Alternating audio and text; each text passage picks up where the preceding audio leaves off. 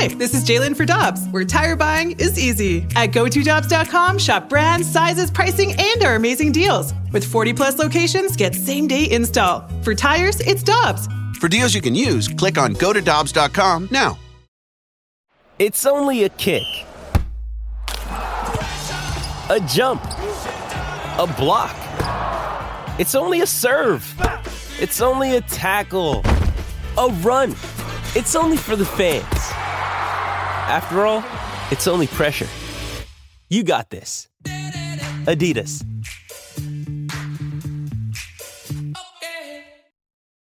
Time now for the BK and Ferrario podcast, presented by Dobbs Tire and Auto Centers on 101 ESPN.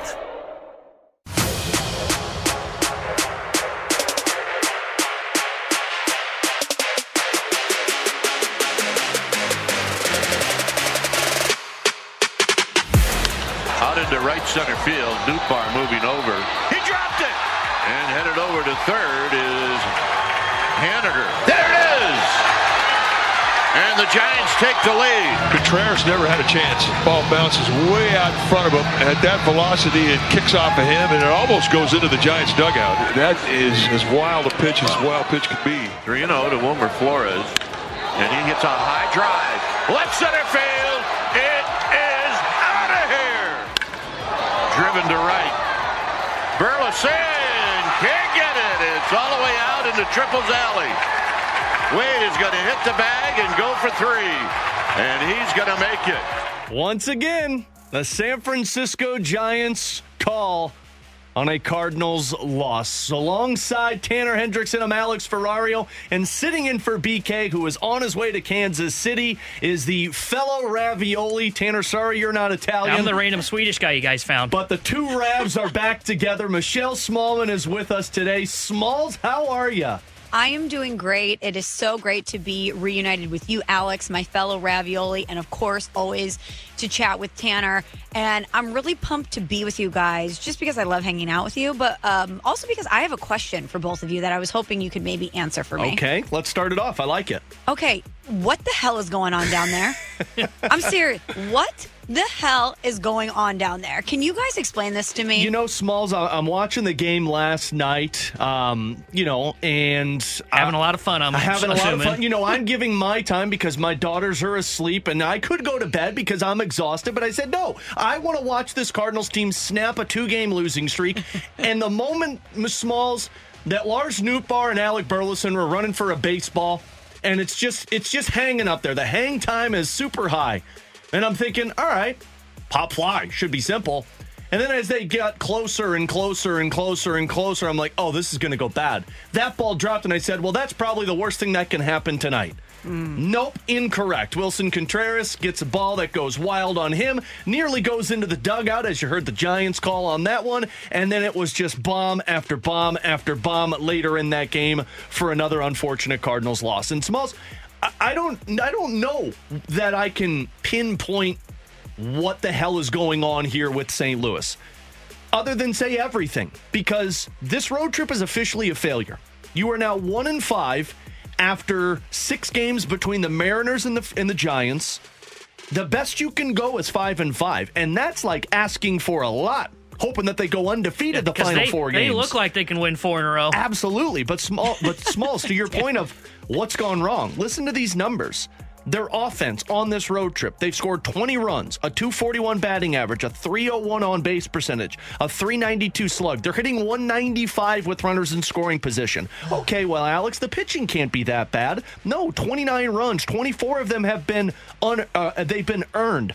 And teams are hitting .254 against the Cardinals pitching. Well, at least their defense is good, Alex. No, they've had 5 errors on this road trip that have led to 4 unearned runs. So, Smalls, to answer your question, everything is going wrong with this team right now. It's as if we need to get into the clubhouse and perform an exorcism. I don't know what bad juju got a hold of them, but it's permeated into every aspect of this team. You're right. The offense, not great. Starting pitching, not great. Bullpen, defense, managing. Some of the moves we're seeing made by the front office, which I know we're going to be getting into throughout the show. But it just seems like they're snake bitten for some reason. Because I was thinking about this, guys, when I was watching the game last night and prepping for the show today. Let's go back to the first series of the season. Yeah. How great did we feel about this team those first 3 games? Coming out of spring training into the first 3 games of the season, I think we got on these airwaves and said this could be a World Series contender. Yeah, BK comped them to the 2004 Cardinals team, Smalls. There's where our mistake went. We let BK start comping the team to somebody else. Did he BKO the Cardinals? Oh, yeah, definitely. He BKO'd the Blues. He does everything, Last Smalls. year, this team started scuffling when he left something in Ollie's office. Skip had to literally message him on Twitter and say, BK, you've got to come get this out of the office. It was his recorder that he left in the office, and Skip said, BK, we are in the midst of a losing streak. Come get this. Wow. He came and got the recorder, and they started winning again. Okay, so this does have something to do with BK. Some sort of energy that's coming from him is impacting the Cardinals. I'd say he just needs to stay in Kansas City, right, Smalls? He's the worst.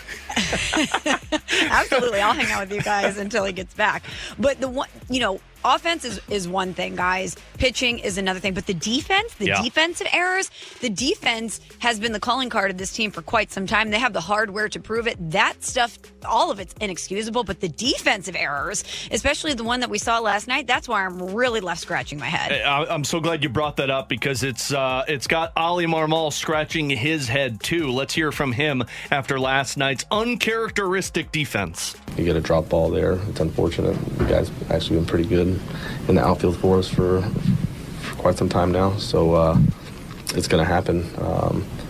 But it's just a different guy every night, and it's been unfortunate in the timing of it, of when these non-plays have taken place. I mean, on one sense of it, Smalls, I can look at it and say, yeah, it is unfortunate. I mean, it's rare to see Tommy Edman have a couple of balls just eat him up at second base and miss those plays.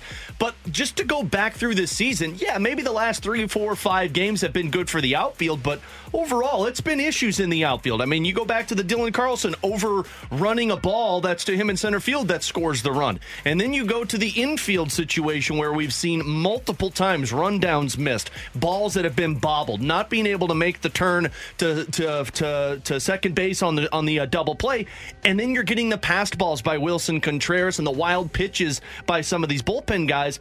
I mean, it's infuriating seeing that. Because for the longest time, it's been, well, if the offense scuffles, then, well, at least you know that the pitching and the defense is going to be able to hold down the fort. But your pitching hasn't been good enough, and even when they're starting to get things going, that's when the errors come up. I mean, it really is whack-a-mole this season for the Cardinals. Yeah, it absolutely is. And you're right. The offense, there's always going to be ebbs and flows offensively in a baseball season. It happens all the time. The pitching, we had questions about the pitching entering the season. You expected there to be some issues with the pitching. And so you would think, well, they can control what they can control, which is to be super solid defensively. That's always going to be a foundation of one of these Cardinals teams. But 5 errors so far in this road trip, 4 unearned runs. I mean, that's just unacceptable. Yeah, the defense, I don't know what's more frustrating, the defense or the offense, because, yes, I agree with what you guys have said. Yeah, both.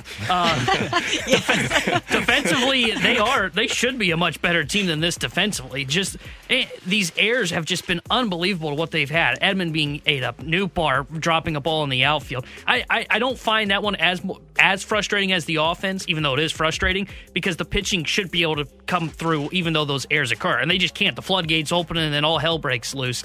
The offense is the part that is just unbelievably frustrating at this point for the St. Louis Cardinals, because Michelle mentioned it after that first series against Toronto, and yesterday when we had John Denton on, he said, you know, when this team had bad offense performances this year, I thought they'd be scoring 3 or 4 runs. Well, it turns out when they have bad offensive performances, they don't score at all. And they got lucky to scratch across some runs last night in that 9th inning. Otherwise, we'd be talking about another blowout in the sense of the St. Louis Cardinals. This offense has got to get going if this team's going to turn this thing around, because right now, they've got nobody hitting. And I mean absolutely nobody hitting outside of Paul Goldschmidt, who is starting to heat up. And until somebody else starts coming with him, this Cardinals team is going to scuffle, and it may extend even further into May. And my saying of weird-ish happens in the first month and a half may have to be extended to weird-ish happens in the first 2 to 3 months of a Major League Baseball season. Yeah, that's not going to fly anymore. I mean, as much as we do joke around and say there are similarities between the Blues and the Cardinals, to me, The biggest similarity right now is what the Blues went through when one bad thing happened, it just started a snowball. You remember in a game where one goal would go in and you'd think, floodgates just open, and then 4 more goals would be scored in 3 minutes. That, to me, is what's happening with this offense right now. Paul Goldschmidt's carrying you on his shoulders in the first couple of innings with his home runs in his first 2 at-bats. And San Francisco's still in it. They score a run, but you're thinking, all right, we're up. And then the Lars Nootbaar drop happens. And I'm not blaming it on that. But what happens is when one error occurs, it feels like everybody on the offense says, okay, now I got to go save the game because I just committed that or I was a part of that. How do we go out there and change that? Where this team knows that they're talented enough. I mean, Nolan Arenado looks lost at the plate right now. And that's my guy, Smalls. But when he looks lost at the plate, when Nolan Gorman starts to look a little lost at the plate, when you've got all of these bats that you were relying upon, I truly believe that that's the biggest Blues similarity to this Cardinals team is they don't know how to stop this snowball, and they're putting too much pressure on themselves. And that is a bit surprising to me because you do have, even though Yadi is not there, even though Albert's not there, even though Waino isn't in his same role, you still have veteran presence there in Goldie and Arenado. Contreras is new to the team, but he's certainly a veteran guy too.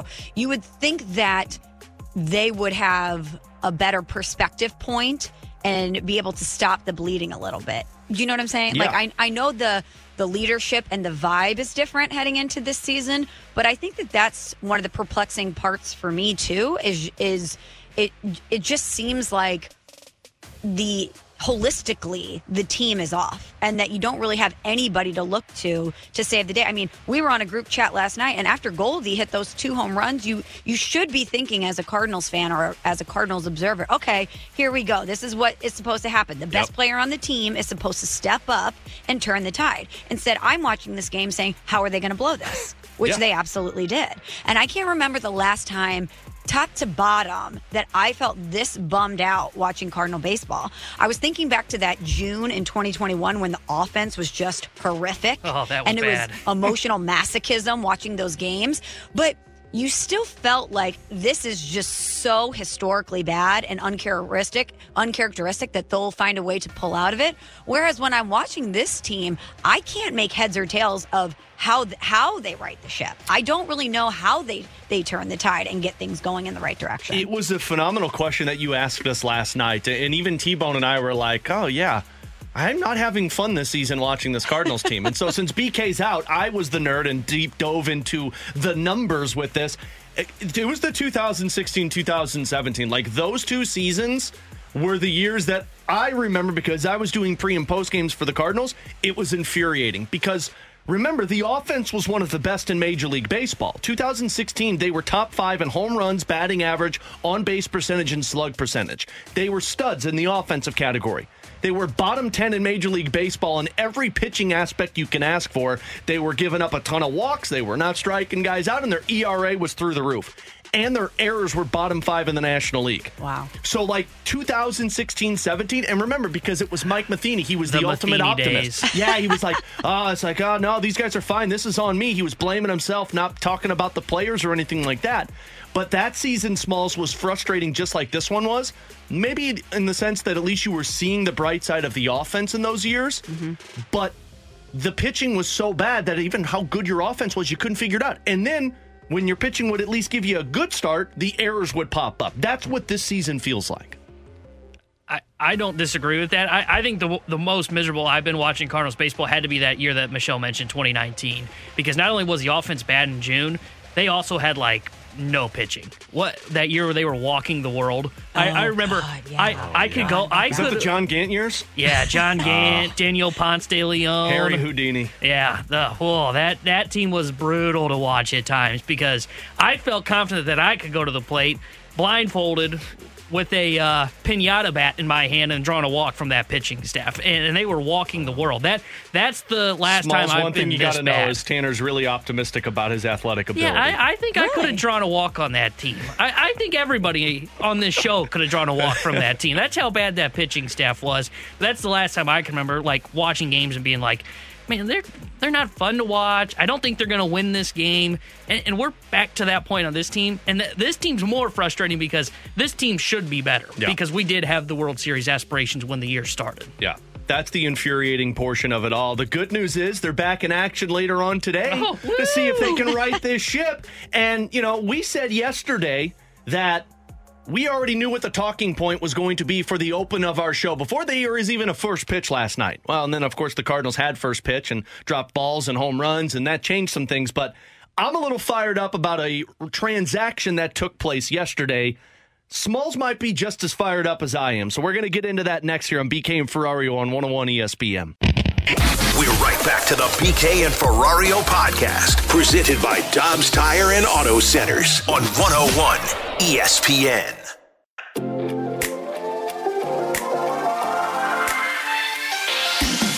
Yeah, we're talking about superstar type of player here, and we want to make sure that some of the adjustments that he's having to make, if you look at his minor league numbers and you look at what he did in AA, he was on the ground quite a bit. His walk rate wasn't what it needed to be. He could have been higher, but at the end of the day, we wanted to make sure that he starts lifting the baseball in order to utilize the power that he does have. And the adjustments mechanically that he's having to make at this level, it's a difficult ask, especially at his age. So we wanted to make sure that that took place down below.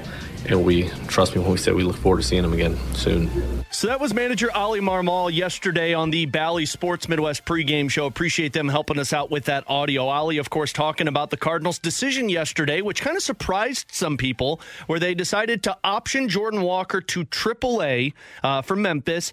And in the retroactive move, they signed Taylor Motter to a contract. So for those that might be saying, what the hell are you talking about? So they DFA'd Taylor Motter. Nobody pounced on taking him from waivers, which should be surprising to everybody that nobody wanted Taylor Motter, T-Bone. Oakland didn't even want him. Oakland didn't even want him. Vegas didn't even want him. But so he's DFA'd, and so they sign him to a contract to bring him back to the roster and put him on the team.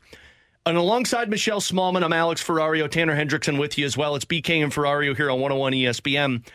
This might surprise people, but I wasn't upset as much, Smalls, about the decision to send Jordan Walker to AAA because he wasn't getting playing time. Yeah, he was struggling. As Ali mentioned, he wasn't hitting the ball or he wasn't getting the ball up. He was hitting it in the ground pretty much nonstop. Mm-hmm. And Jordan Walker needs to get that right because he's 20 years old. And if people may have missed it, Michael Gersh was with us at Ballpark Village on opening day.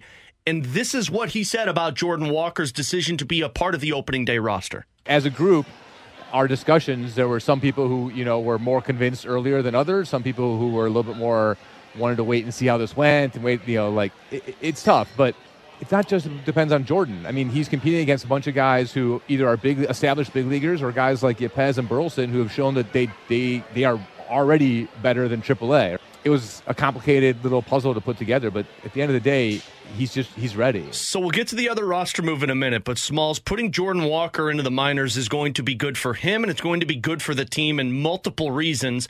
I really wasn't upset about that decision to move forward with Jordan Walker. I was. Were you? Yes, I was. I mean, Smalls did tell us before we got on the radio, she took her hoop earrings out, so she's ready for a brawl. You know what? Some days just require the hoops to be removed if you're going to really throw down, and today is one of those days. I like it. The Cardinals forced me to wake up on the wrong side of the bed, remove the hoops, and just hand it to them. Listen, I hear everything that you were saying. I hear everything that Michael Gersh and John Mozeliak are saying about the issues that the team is having right now, figuring out the outfield. I get it. There's a logjam. I get it. Jordan Walker had a historic start, and things tailed off from there. There's some things he needs to address in his game, and it's better served for him to do that with consistent playing time. However, when the team as a whole is struggling, of course he's going to be part of that equation. And I would rather him be cemented as part of that outfield and work through these issues at the major league level and at least stop one of these chairs in this game of musical chairs and continue to instill the confidence in him that you did when you had him break camp and be part of the major league roster, regardless of injury situations or not. I just would rather him work through this at the major league level than the minor league level. I'm with you there. Like, he's got to figure it out sooner or later. And to go to AAA and dominate and then bring him back up, and if he struggles again, you can't keep doing this like, hey, get back on the bus and head back to Memphis. But I really thought of the Jake Neighbors situation when they sent down Jordan Walker yesterday. And I don't think it has anything to do with his performance and everything to do with where this team's mentality is at right now. And I remember Doug Armstrong talking with the media when they decided to send Jake Neighbors back to Springfield. And he said, look, it just doesn't make sense for him to be with this team right now because of where we are at in terms of performance and mentality. That might be a little of this with Jordan Walker, too, where it's like, look, this team is fighting it massively right now, stressed out, gripping the bat too tight, not making any hits. And then on top of it, we're trying to get a 20-year-old to figure out how to perform at the major league level. Maybe this is more so to try and clear the air in this clubhouse than it is like, hey, let's let Jordan Walker figure it out at this level. So protect him from the bad energy that's happening in St. Louis? Yeah. But that was the biggest thing that they said about him is like, oh, well, maturity-wise, he's ready to be a major league player. Which he is. I mean, we've heard him talk. We've heard him discuss his mindset. And I mean, we've seen him perform where he went through a slump and he came back up. And that's why it does. The frustrating part is, I guess, how it got to this point. Because, yes, he started off in a 12-game hitting streak, but did you make the wrong decision of bringing him up to begin with in the season? Did you make the wrong decision of giving him a taste of it and sending him back down? Should you have started it with Memphis? Because let's remember, he was doing all of this in the second portion of spring training also. Yes, but I think at that point, given what you'd seen from him in totality from spring training, he earned that spot. And you wanted to reward him because he couldn't have really shown you anything else. He proved that he was ready for the spot. And of course, with a rookie player, a player of that age, there is going to be a calibration period. There are going to be ebbs and flows. Once teams get some material on you and they know how to pitch you, things are going to shift. And that's what happens as you grow as a player. You learn how to make those adjustments. And I just wish that he was part of the conversation as far as the consistency in the outfield. And guys, I'm so sick of this. The definition of insanity is doing the same thing over and over and expecting a different result. I mean, what is this? Are we back to the Randall Grichuk area? Like, how many years, how many seasons do we have to talk about finally hitting stop on the outfield carousel and getting 3 permanent spots? And I know injuries happen and slumps happen, but doesn't it seem like we've been having this conversation for like a decade at this point? Yes, they've been stuck in this outfield carousel. Every time they think they get one guy, the guy only has 1 year. Tyler O'Neill, for example. Randall Grichuk. Adam Piscotty. Bader. It's happened for a year, and then it just disappears, and they're back to scrambling for what they're looking for. But I agree While they traded the piece away, and he goes and plays like Babe Ruth somewhere else. We don't have to bring him up. Sorry. But yes, that did occur. Sorry.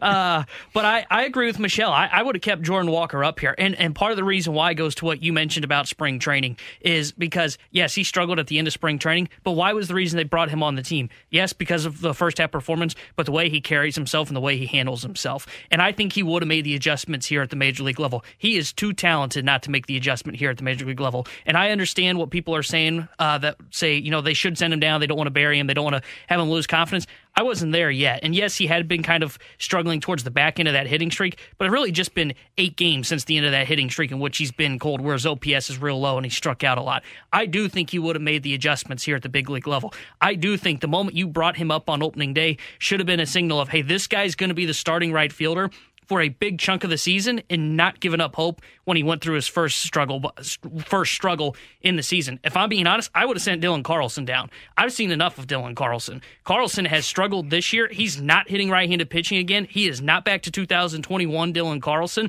and the wrist injury that they pointed to feels a lot like what they did with Paul DeJong, where, he was hurt. He had COVID. That's why he's not hitting. And I look at Carlson, I go, he has the same issues that he had when he was in 2021. I don't think it was a wrist issue. He hasn't hit right-handed pitching in his career. If you wanted to clear up room for this outfield and kind of make this easier on Ollie Marmol, I think Carlson would have been the guy that I would have sent down to AAA, and I would keep plugging in Jordan Walker in right field and run a platoon in left between Burleson and O'Neill. So I can tell that the temperature's a little high in here right now, guys. Even I out in New York, where Smalls is at.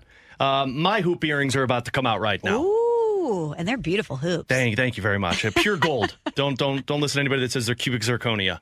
The problem that I had with the transaction yesterday was that you did the move and retroactive to it and brought up Taylor Motter.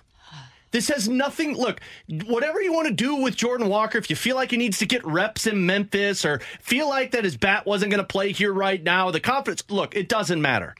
You're basically wiping the board clean of him and saying, okay, we're going to figure out our outfield. But hey, guess what our biggest problem is right now, guys? It's offense. And Taylor Motter was the answer to bring him up. And I don't care the excuse that somebody's going to say, well, he's just going to be the 26th man on the roster. You're not going to see much of him. No, I would almost guarantee you're going to see more of him.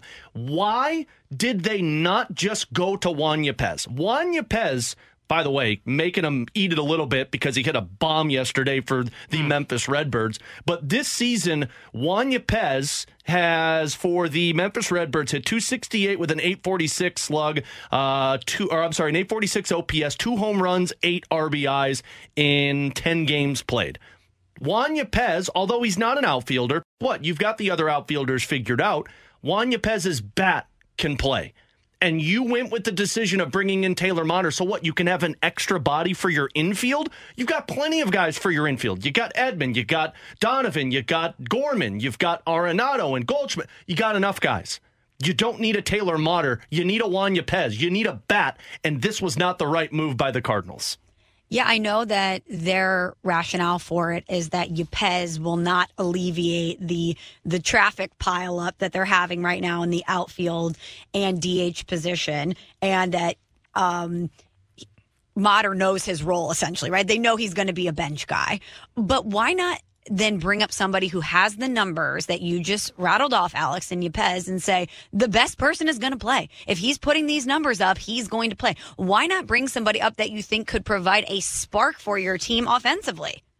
Yeah, I mean, you could, like, Juan Yepez can be a DH for you. Because who are you using in the DH spot right now? Days off for Goldschmidt and Arenado. I think they've had enough of those over the last couple of weeks. Gorman as well. But Gorman, I think his bat was a big part of the equation. Absolutely. Here. But Brendan Donovan has been inconsistent right now. Let's put a Nolan Gorman at second base. Yeah, guess what? Well, the second base, he's not good defensively. Right now, no, many people are good defensively for you right now in the positions that they're playing. I need bats. I need guys who can hit, and Juan Yepez can do that for you. I don't even necessarily care if Yepez really started if he came up here. And I know that is probably the big issue for the Cardinals is they want him getting reps as a outfielder in the minor leagues. But if we're being honest, is Yepez going to translate to an outfielder here at the major league level? Considering your manager last year said, hey, how's his defense? Well, he can catch the ball. Well, that wasn't very promising of how you view him as an outfielder. Can he be a DH for you? Yes. Will he be a bench bat in his career? Probably. He's going to be a bench bat or a DH. I don't see him as an outfielder. If anything, he's going to remind me of a J.D. Martinez, maybe not get to that level in terms of his offensive production, but be just a DH and a right-handed bench bat. You look at their bench right now, if there's a right-hander on the mound, and let's just say they go with O'Neill, Nootbaar, and Burleson as their outfield, your bench right now, Taylor Motter, probably an automatic out. Andrew Kisner, you're not using, but if you did, he's an automatic out. If you go to Dylan Carlson, he's an automatic out against right-handed pitching. And depending on how you're buying into Paul DeYoung's new swing, he might eventually revert back to himself and be an automatic out. Where's the power on the bench? They should have brought up Juan Yepez. He is going to translate to a bench bat, and I don't think you're going to stunt his growth. I think he could have handled this role and provided you a little bit of a boost off of the bench to be that right-handed bat for when a left-hander comes in when they're going up against Nolan Gorman. If you don't like that matchup, you can go to Juan Yepez. I found this move very puzzling because there is no way that you can tell me Taylor Motter, and look, I was an advocate for Motter in spring. I said he deserved to be on the roster. I saw him play in the regular season. You cannot advocate to me that Taylor Motter belongs on the roster right now, even though it is the quote-unquote 26th man. The only other thing that I'll say with this is the role that they're saying with Taylor Motter should be Paul DeYoung's role. And I get that, yeah, Paul DeYoung's hitting right now. Okay, but forgive me if I'm still pessimistic on that side of it. But Brendan Donovan, as much as we want to say that Brendan Donovan should be an everyday player, he's 0 for 13 in his last 5 games, and he's got 1 walk. Or I'm sorry, he's 2 for 13 in his last 5 games, and he's got 1 walk. And those 2 hits came in 1 game. Brendan Donovan should be used as the utility guy that we were talking about all along. And you've got a Nolan Gorman performing at second base to see if he can figure that out with Tommy Edman at shortstop. And that's where your Juan Yepez can be at the DH position to get this offense going, if that's going to get the offense going. Because what you're doing is trying to figure out what you've got on your major league roster by sending Jordan Walker down. Why not bring somebody up to figure out who he is also, rather than bring somebody up who you know exactly who he's going to be in Taylor Motter? She's Michelle Smallman, Tanner Hendrickson, I'm Alex Ferrario. It felt like a little bit of a purge what we did earlier this week. We did a purge earlier this week, Smalls, where we got rid of all of our anger. Yeah, this felt like group therapy. Yeah, I liked it. I did. I feel better. I do. Yeah, I me too. feel much better. Let's get into something a little bit more exciting because it's NFL draft season, ladies and gentlemen, and we are pumped up. So we'll get to some NFL quick hitters coming up next here on 101 ESPN. Hey, it's Kaylee Cuoco for Priceline. Ready to go to your happy place for a happy price? Well, why didn't you say so? Just download the Priceline app right now and save up to 60% on hotels. So whether it's Cousin Kevin's Kazoo Concert in Kansas City, go Kevin, or Becky's Bachelorette Bash in Bermuda, you never have to miss a trip ever again. So download the Priceline app today. Your savings are waiting. Go to your happy place for a happy price. Go to your happy price, Priceline. This episode is brought to you by Shopify. Whether you're selling a little or a lot, Shopify helps you do your thing, however you cha-ching. From the launch your online shop stage, all the way to the we just hit 1 million orders stage. No matter what stage you're in, Shopify's there to help you grow. Sign up for a $1 per month trial period at shopify.com/special offer, all lowercase. That's shopify.com/special offer. We're right back to the BK and Ferrario podcast, presented by Dobbs Tire and Auto Centers on 101 ESPN.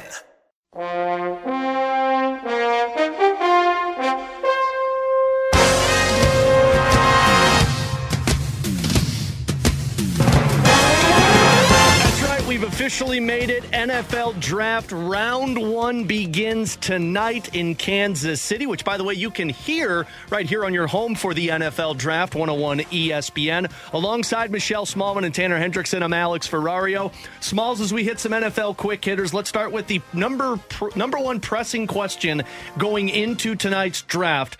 What are the Texans going to do? Here's Adam Schefter.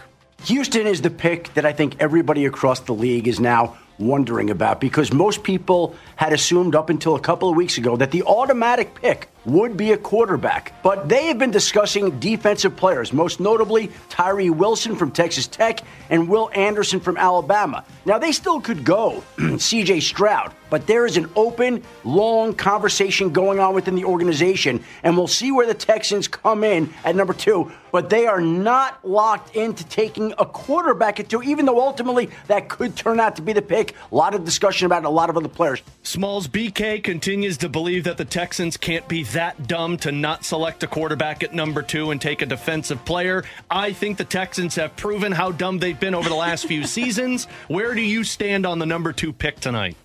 Well, I think that we have been given a lot of evidence that the Texans will not do the smart thing. But I understand that thought process, right? Like Will Anderson is about as sure of an NFL prospect as you're going to get. Now, there's, of course, always prospects that don't turn out. But I understand them thinking that they would love to get a prospect like him with the number 2 pick. And then don't forget, they also have number 12. So they're thinking maybe we'll be able to get a quarterback later. Of course, it probably won't be C.J. Stroud, but maybe Hendon Hooker will be there at 12 and they could get both players. However, franchise quarterback, or at least a really good QB1, is the most valuable currency in all of professional sports, all of sports. And if you have an opportunity to grab one that you think could be an impact player for your franchise, and you're the Texans who desperately need that, you got to go C.J. Stroud from Ohio State. I think you go Stroud at 2. That's where I'm at, too. I believe C.J. Stroud. Frankly, I think the Carolina Panthers should go C.J. Stroud, but some people push back on that and say Bryce Young's going to be better. If you're the Texans, get C.J. Stroud. And even if you don't believe C.J. Stroud, then take Will Levis, because one of those two are going to be better than Davis Mills this season. What? I know. Surprise, surprise. Here's the thing. If you take a defensive player at number 2, I think I saw a list in terms of projections, in terms of linebackers from the draft. Will Anderson was projected to be the second best linebacker in the last 20 years behind Luke Kuechly. So, that's impressive. but move down a couple of picks. Maybe make a trade with the Colts to see if you can get an extra pick, because Will Anderson might still be there for you at number 4. Or maybe you can make a move with the Arizona Cardinals, although I don't think they're going to be taking a quarterback.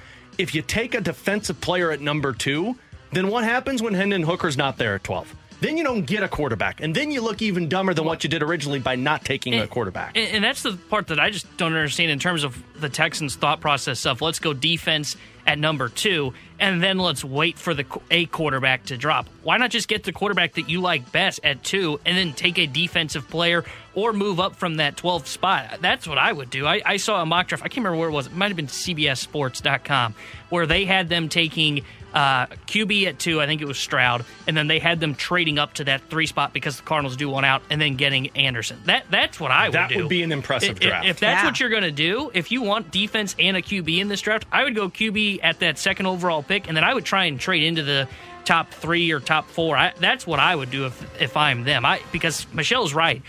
QB1 is the most important position in all of sports, and deciding to pass on that to take a defensive player, that makes sense if you've got that QB, but you're right. You can't trust Davis Mills. We've seen it for 2 years. He's terrible. Like, you need to go get a quarterback, and that's what they need to do in this draft. Poor Davis Mills. So the other thing, and look, obviously the Houston Texans are probably the number 1 answer on this, and Carolina might be number 2 if they don't go Bryce Young. But what other teams intrigue you tonight, Smalls, for this first round of the draft? The Indianapolis Colts at number 4, I think, are the most intriguing team in the draft. The Texans are obviously right there in that conversation based on everything we just said, but the Colts need a quarterback, and I don't know if they're going to get the guy that they want. I've been reading a lot about the different quarterbacks they're interested in, but the fact that they're still in the mix for Lamar Jackson, and if they don't get the guy that they want in the draft, that they could go out and get Lamar. I was reading a report this week on Monday that they haven't ruled out having discussions with Lamar. And so the fact that that's still on the table for them, I think could really impact a trade or a move that they make in this year's draft. I think there are going to be so many more trades than people are anticipating with this draft tonight in terms of players, like actual NFL players, and then, of course, draft picks that get shifted around. My team is the Detroit Lions. I'm really curious what they do with, 6 and 18 that they have? Because if C.J. Stroud doesn't go at number 2 and the Colts don't take him at number 4, maybe Seattle goes a quarterback there, but I've seen a lot of Jalen Carter comps to the Seattle Seahawks. I really wonder if Detroit goes and gets C.J. Stroud if he's sitting there for them. And you can put him there behind Jared Goff for a year, and then you might have C.J. Stroud to be your franchise quarterback moving into next season. But if they don't, I mean, you're talking about 2 picks in the top 20 for a team that was probably the most impressive turnaround team last season in the NFL.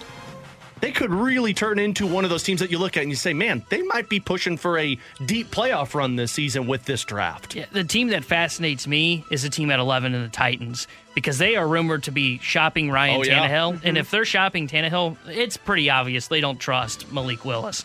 I mean, they benched him for, Joshua Dobbs last year in a win-or-go-home game on Thursday Night Football. I am fascinated to know what they do, because I could see where they move up to 3 and trade with the Cardinals and go get their quarterback, whether it be Levis Stroud, whoever doesn't go number 2 overall, or I could see where they sit back at 11 and see if Anthony Richardson drops off the board and comes down to them, or if Hendon Hooker comes down to them. Because I was looking at the FanDuel Sportsbook yesterday, getting ready for the show, looking at like some of the prop bets. There's a decent one on odds for Hooker to go to Tennessee at 11, which makes me wonder if there's a connection there. So I am fascinated to know what the Tennessee Titans do. And you mentioned like players that could be on the move. Not only could Tannehill be on the move, they've denied it, but there have been rumblings that they've been shopping Derrick Henry, which would be another guy to keep an eye on. I don't think he gets dealt, but I didn't think A.J. Brown was going to be dealt on draft night either last year, and that ended up happening. Well, you'll have some NFL prop bets coming up at 1:30 today, and we'll get into a little bit more prop bets that do include some of the guys being selected in the draft and some trades that could potentially take place. Along with Michelle Smallman and Tanner Hendrickson, I'm Alex Ferrario. Coming up next, send us your questions, 314-399-9646. Send us your questions. We'll answer them coming up next on BK and Ferrario on 101 ESPN. We're right back to the BK and Ferrario podcast, presented by Dobbs Tire and Auto Centers on 101 ESPN. You've got questions, we may have the answers. Maybe. It's BK and Ferrario's questions and answers. Brought to you by Insperity. Do HR issues have you boxed in? Expand your possibilities at Insperity.com. 314-399-9646. That is our text line where you can send your questions over for myself, Michelle Smallman, and Tanner Hendrickson with you today here on BK and Ferrario. Smalls, let's start with this one. Are you guys buying that Aaron Rodgers is more than just a one-year player for the New York Jets? If you missed it, his press conference yesterday, he said, quote, "They definitely gave up some picks for me to be here, so this isn't like a one and done in my mind." Am I believing that? Absolutely not. We're talking about the same guy that mere weeks ago said he was 90% sure he was going to retire after last season, and then he went into a darkness retreat and changed his mind. So you mean to tell me that if he was 90% sure weeks ago that he was done, I mean, you might as well be at 100% at that point. 90% sure, and then you changed your mind, that going to a historically inept franchise like the New York Jets in a scenario where you're used to control and getting everything that you want, and that may not happen, and joining a team that probably won't win the Super Bowl, when you have to get your body physically ready to play, your mind mentally ready to play, that I think at this time next year, he's going to be 100% ready to suit up? No, I don't at all. I don't believe that for 1 second, that he is looking at this as a multi-year deal with the Jets. 110%. I don't believe that this is more than a one-year thing, because the Jets have a underwhelming season. He goes into, I don't trust anybody who I'm going to lose for an offseason because he goes into a darkness retreat for 3 weeks. I don't trust that man in terms of coming out of it and saying, yeah, you'll be in a normal state of mind when you exit that darkness retreat. So, yeah, no, I would fully guarantee that Aaron Rodgers is going to be like, yeah, we're good. Yeah, I'm kind of with both of you guys. I think if he ends up falling apart, or not falling apart, if the Jets fall apart and don't make the playoffs, or they kind of get in and then get bounced in the first round, I could totally see where he ends up retiring. And not only that, look at how he was with Green Bay. They essentially gave him everything he demanded. This was a franchise that he had grown up in, had a lot of success in. And what sort of loyalty did he have to them?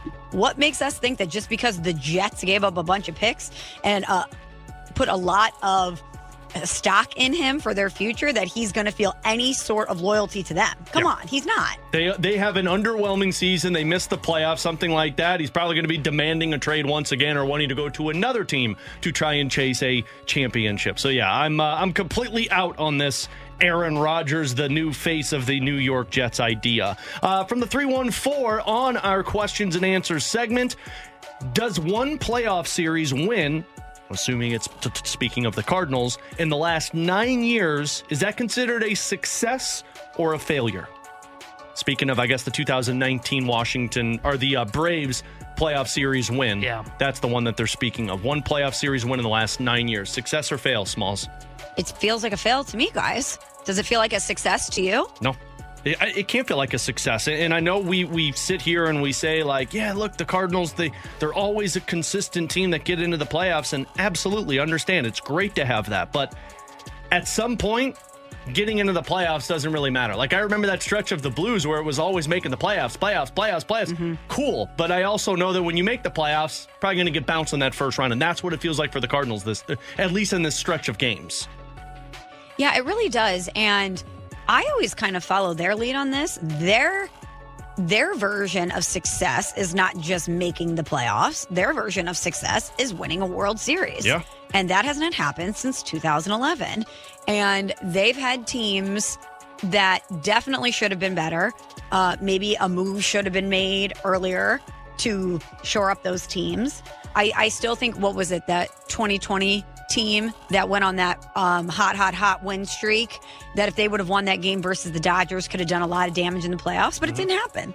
And for one reason or another, they just haven't gotten it done. And I know that they feel the pressure of not having won a World Series in 10 years. So they can't be, and that's not to minimize the success that the organization has had, because I know a lot of franchises in baseball that would have loved to be in the Cardinals' position over the last 10 years. But this is the St. Louis Cardinals. This is not the Pittsburgh Pirates. We are not talking about the Oakland A's. The standards are different for the St. Louis Cardinals. Yeah, I think Michelle said it perfectly. The standards are different. And I think you can view the regular season in years past, the last 10 years, to be mostly a success. But I think the playoffs are a different conversation because, let's be honest, that's how we grade the Cardinals, is not how'd you do in the regular season, but how far did you go in postseason play. So I would say regular season-wise, it's for the most part been a success for the Cardinals. But that's almost like the participation grade. The actual grade comes on the test, which is the playoffs, and that is where it's been a failure. The one series win, and I know the Cardinals try to downplay it, but that is a failure. That is something that I'm not saying they need to win a World Series every year. I'm not saying they need to win a World Series every other year like the Giants did in the 6-year stretch, but they do need to perform better in the playoffs, and that's been a failure. So that's all my participation trophies I got at home from those third-grade spelling bees. Whew. Still thrive on those. No comment. No comment on that one. One more from the 314 for questions and answers. When we get to the MLB trade deadline, who in your opinion has more value, Tyler O'Neill or Tommy Edman? Well, I guess you have to wait and see how O'Neill is performing at that time. I would say Tommy Edman right now.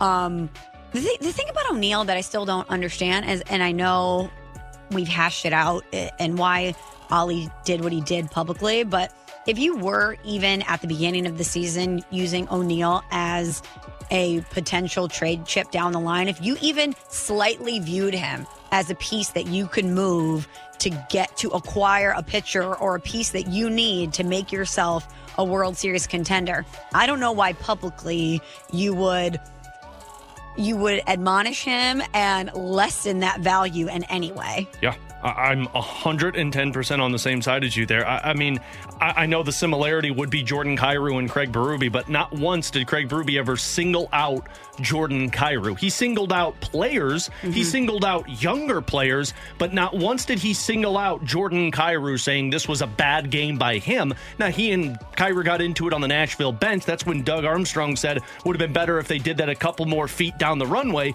but he never once called that player out. That's why that Ollie Marmol, Tyler O'Neill thing just felt so strange when it happened. Yeah, I didn't have a major issue with the way Ollie handled that because I just think O'Neill's literally a big boy, where he should be able to handle being called out by his manager. But I thought the time to trade O'Neill was in the offseason. I said in the offseason I would try to trade O'Neill because I didn't think his value could get, well, it wouldn't get any higher than from 2021, but I didn't think it would get close to where it was in 2021. And as we've seen, you could look at the back of his baseball card before the season started and see it was too inconsistent. And everybody views him as a 5-tool player. I would have tried to trade him in the offseason. So right now, I think it is Tommy Edman because he still is a Swiss Army knife. He's good at shortstop. I know he's had errors at second base lately, but he's good there as well. And he's a decent bat with some decent power to add to a lineup if you were to bring him in. Well, speaking of Tyler O'Neill, he and Dylan Carlson are in the spotlight after the move that the Cardinals made yesterday with Jordan Walker. We'll discuss that coming up next here on BK and Ferrario on 101 ESPN. Mother's Day is around the corner. Find the perfect gift for the mom in your life with a stunning piece of jewelry from Blue Nile. From timeless pearls to dazzling gemstones, Blue Nile has something she'll adore. Need it fast? Most items can ship overnight. Plus, enjoy guaranteed free shipping and returns. Don't miss our special Mother's Day deals. Save big on the season's most beautiful trends. For a limited time, get up to 50% off by going to BlueNile.com. That's BlueNile.com. Another day is here, and you're ready for it. What to wear? Check. Breakfast, lunch, and dinner? Check. Planning for what's next and how to save for it? That's where Bank of America can help. For your financial to-dos, Bank of America has experts ready to help get you closer to your goals. Get started at one of our local financial centers or 24/7 in our mobile banking app. Find a location near you at bankofamerica.com/talktous. What would you like the power to do? Mobile banking requires downloading the app and is only available for select devices. Message and data rates may apply. Bank of America NA, member FDIC. We're right back to the BK and Ferrario podcast, presented by Dobbs Tire and Auto Centers on 101 ESPN.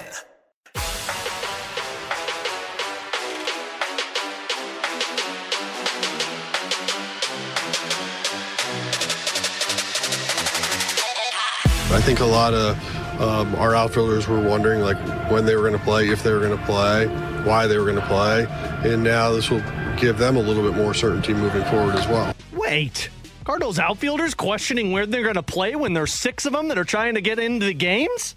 Why would they do that? That was John Mozeliak on Bally Sports Midwest talking about the decision to option down Jordan Walker. And alongside Michelle Smallman and Tanner Hendrickson, I'm Alex Ferrario. We got Mike Farron of MLB Network Radio coming up in our next segment, so stay tuned for that. We'll get some of his answers and thoughts on what's gone wrong with this Cardinals team. But Smalls, I look at this now and say, you made the decision to option Jordan Walker, like it or not by Cardinals fans. Now the spotlight is on 2 players because Lars Nootbaar is going to be one of these guys no matter what. Alec Burleson's probably going to be in the lineup because of his bat, maybe get some DH, but he's going to be playing in the outfield more times than not. But really this comes down to Dylan Carlson and Tyler O'Neill, because as much as we believe Jordan Walker will be back sooner rather than later and playing in the outfield and being a mainstay for this team for years to come, that also can't be said for Dylan Carlson and or Tyler O'Neill. At some point, you've got to figure out who these guys are. Tyler O'Neill, 253 batting average, 2 home runs, 6 RBIs, 309 on base percentage, 387 slug, 695 OPS. He's below league average in the OPS plus category. Same can be said about Dylan Carlson. He's massively struggling without a home run this season. This next month, in my opinion, is going to be viewed as it's between 2 of you. What movie was that where they basically drop the stick in between both and say, first one comes out alive wins? That's what this feels like for the next month for Dylan Carlson and Tyler O'Neill. Whomever comes out with the better numbers after this month is going to be one of our mainstays in the outfield. I don't think this is the movie you're referencing, but it's giving Hunger Games vibes to me. Thank you. That right? Makes a lot of sense. Okay. Yeah. And as much as I dislike the move to send down Jordan Walker, it does ratchet up the pressure on Tyler O'Neill and Dylan Carlson. And you're right, Alex. This is basically a Hunger Games type scenario. And the Cardinals are essentially saying, which one of you is not going to be moved for pitching? Yeah, because these are 2 guys that could be attractive pieces for other teams, and the Cardinals need to figure out which one they need to hang on to. They need to know who is going to be, at least hopefully, one of their foundational pieces for the outfield. And both of these guys, gosh, it's so frustrating that we're even having this conversation about these 2 guys, because I mean, last year we're having conversations about Dylan Carlson not getting put in a package for Juan Soto because the Cardinals believed in his future and his skill set so much that they didn't want to move him. I mean, he's the cold dead hands guy from John Mozeliak, and we're watching him struggle.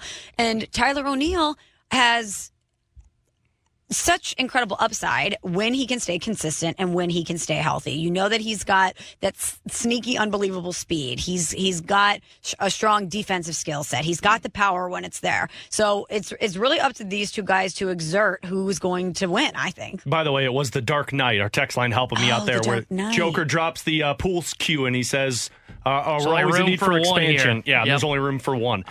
This was the comment, though, continuing the conversation, sorry, T-Bone, that John Mozeliak talked about the outfielders. Quote, I think there's a little bit of questioning in what is my role. And I think the stress point is how do you get into that rhythm of the day-to-day season if you don't know if you're playing or not. So that's something internally that we've been talking through to try and get a better grasp of how we can allocate enough time that everybody feels like they're getting their bite of the apple. Right now, our lineup has looked quite different every single day. I think at some point we're going to have to simplify that so players understand what expectations look like for them as an individual, and from the coaching staff standpoint, it's not always a debate in trying to balance it all out. So I looked this up, Smalls, because I was curious the Cardinals lineup compared to other teams in the National League in terms of, how consistent that lineup is. And it's actually really similar. The Cardinals have had the same lineup in back-to-back games 3 separate times. The Atlanta Braves are the only team in the National League that's had more similarities in terms of their lineup in back-to-back days. I think it was 5 times that it's been the same lineup. Mm-hmm. But the difference is the Atlanta Braves might not be using the same lineup, but they're using the same players, and they're shifting them around. So players know they're getting their at-bats. They might just be hitting 6th one day. They might be hitting 3rd one day. They might be hitting 8th one day. The Cardinals are doing, you're in this game, and then you might not play again for 2 more days. Mm-hmm. And that creates so much of the, if I don't perform tonight, let's say with 2 strikes and runners in scoring position, I'm not going to be in this lineup tomorrow. And for guys like Tyler O'Neill, who has had 1 good season and then a lot of disappointments, for guys like Dylan Carlson, who had 1 good season and a lot of disappointments, that's not an easy thing to do if you're thinking, I'm going to be a mainstay in this lineup unless I perform. And if I don't perform, then I'm going to be sitting on the bench. Yeah, maybe it's giving them the confidence they need to know that their current at-bat is not going to predicate their playing time the next day or the next 2 days. But also in that quote that you just read, Alex, and both of you guys tell me if I'm wrong here. One line kind of stood out to me where you said that Mo said it's players understanding what their expectations are for them as an individual and also for the coaching staff, that it's not a debate.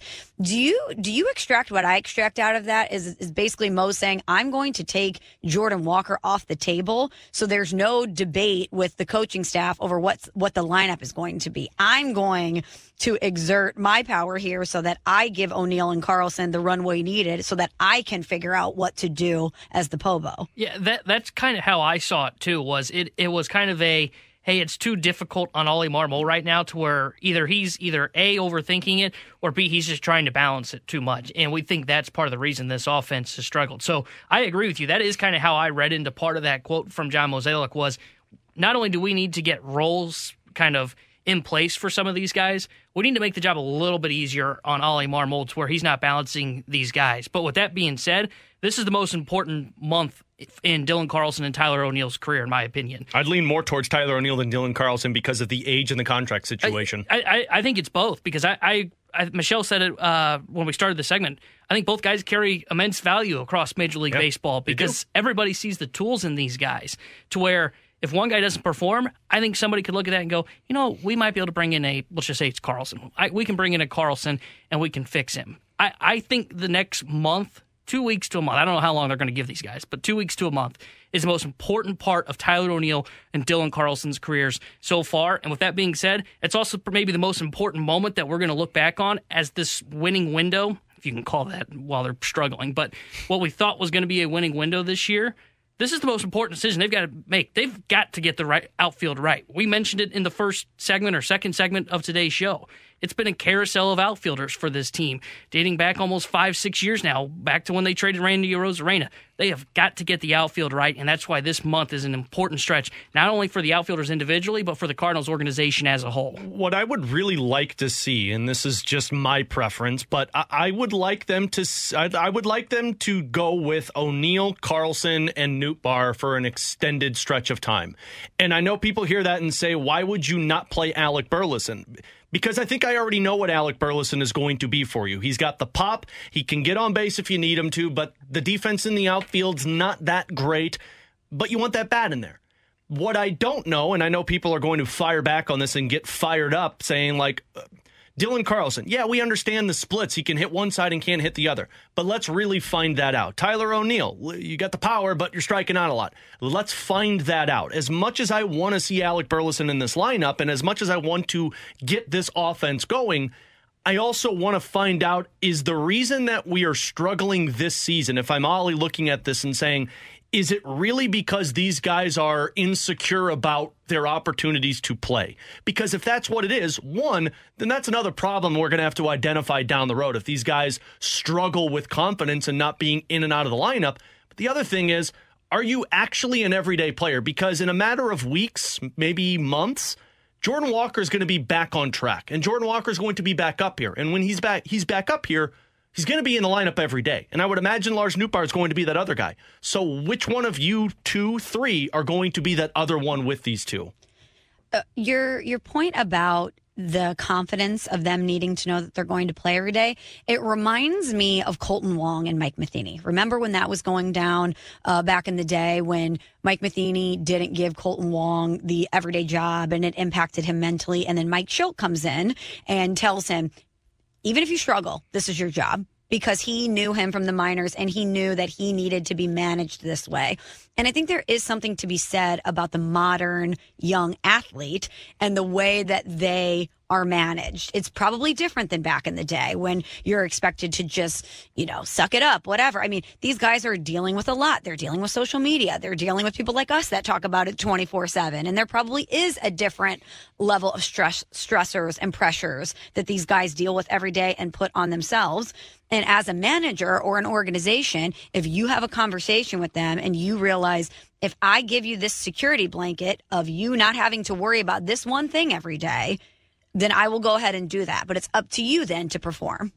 She's Michelle Smallman. I'm Alex Ferrario, Tanner Hendrickson. Let's ask Mike Farron this, MLB Network radio host. We'll get his thoughts on the lineup consistency. We'll get his thoughts on the Cardinals' struggles and potentially if Tyler O'Neill, Dylan Carlson could be trade bait in the next couple of months. All that comes your way next year on BK and Ferrario on 101 ESPN.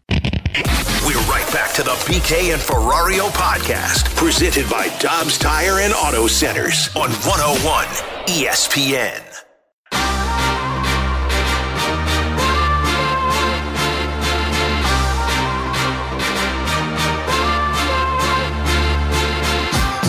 Michelle Smallman and Tanner Hendrickson. I'm Alex Ferrario. It is BK and Ferrario here on 101 ESPN as the Cardinals are in the midst of a 3-game losing streak, looking to snap that a little bit later on this afternoon as they'll be hitting first pitch against the San Francisco Giants to wrap up this series. And we are going to head to our 101 ESPN hotline and welcome in one of my favorites. He's a MLB Network radio host. You can follow him on Twitter at Mike_Farron. He is Mike Farron. And Mike, how are you today, buddy? I'm good. How's the gang doing today? Not great, Mike, because of, as you would imagine, St. Louis Cardinals Nation is, not feeling very well as the Cardinals sit at the bottom of the National League Central on April 27th. Mike, if I would have told you that at the beginning of the season that the Cardinals will be at the bottom of the NL Central before the end of April, your answer would have been? What, is everybody over 500? I think that's the part. It's April, right? So weird things can happen, but even with some of the concerns that I had about the Cardinals coming into the season, I didn't anticipate a start like this. I don't think anybody would have, based on the talent that's on the roster. Well, Mike, they are sitting there at 9-16. They're in the basement of the NL Central. A pretty distressing start for the Cardinals. As you observe this team and you diagnose them, what's the problem? Well, I wish it was simple to just say that there's one issue. There's a couple of them right now. Like, the offense hasn't been particularly consistent, although I think they're going to be fine. And they haven't played great defensively of late, which, I'm a little bit curious because they were so good defensively for so long when it came to positioning. If some of the restrictions in positioning now has impacted them at all in that, at least on the infield. And they've also had to, they've got a couple of guys that they had, converted in the outfield in the first part of the season, and Jordan Walker, trying to learn basically how to play right field on the fly. And he really doesn't have that much experience playing in the outfield. Now with Burleson, who is fine, I think, as an outfielder, just doesn't have a ton of foot speed. So that's one of the limitations that he has.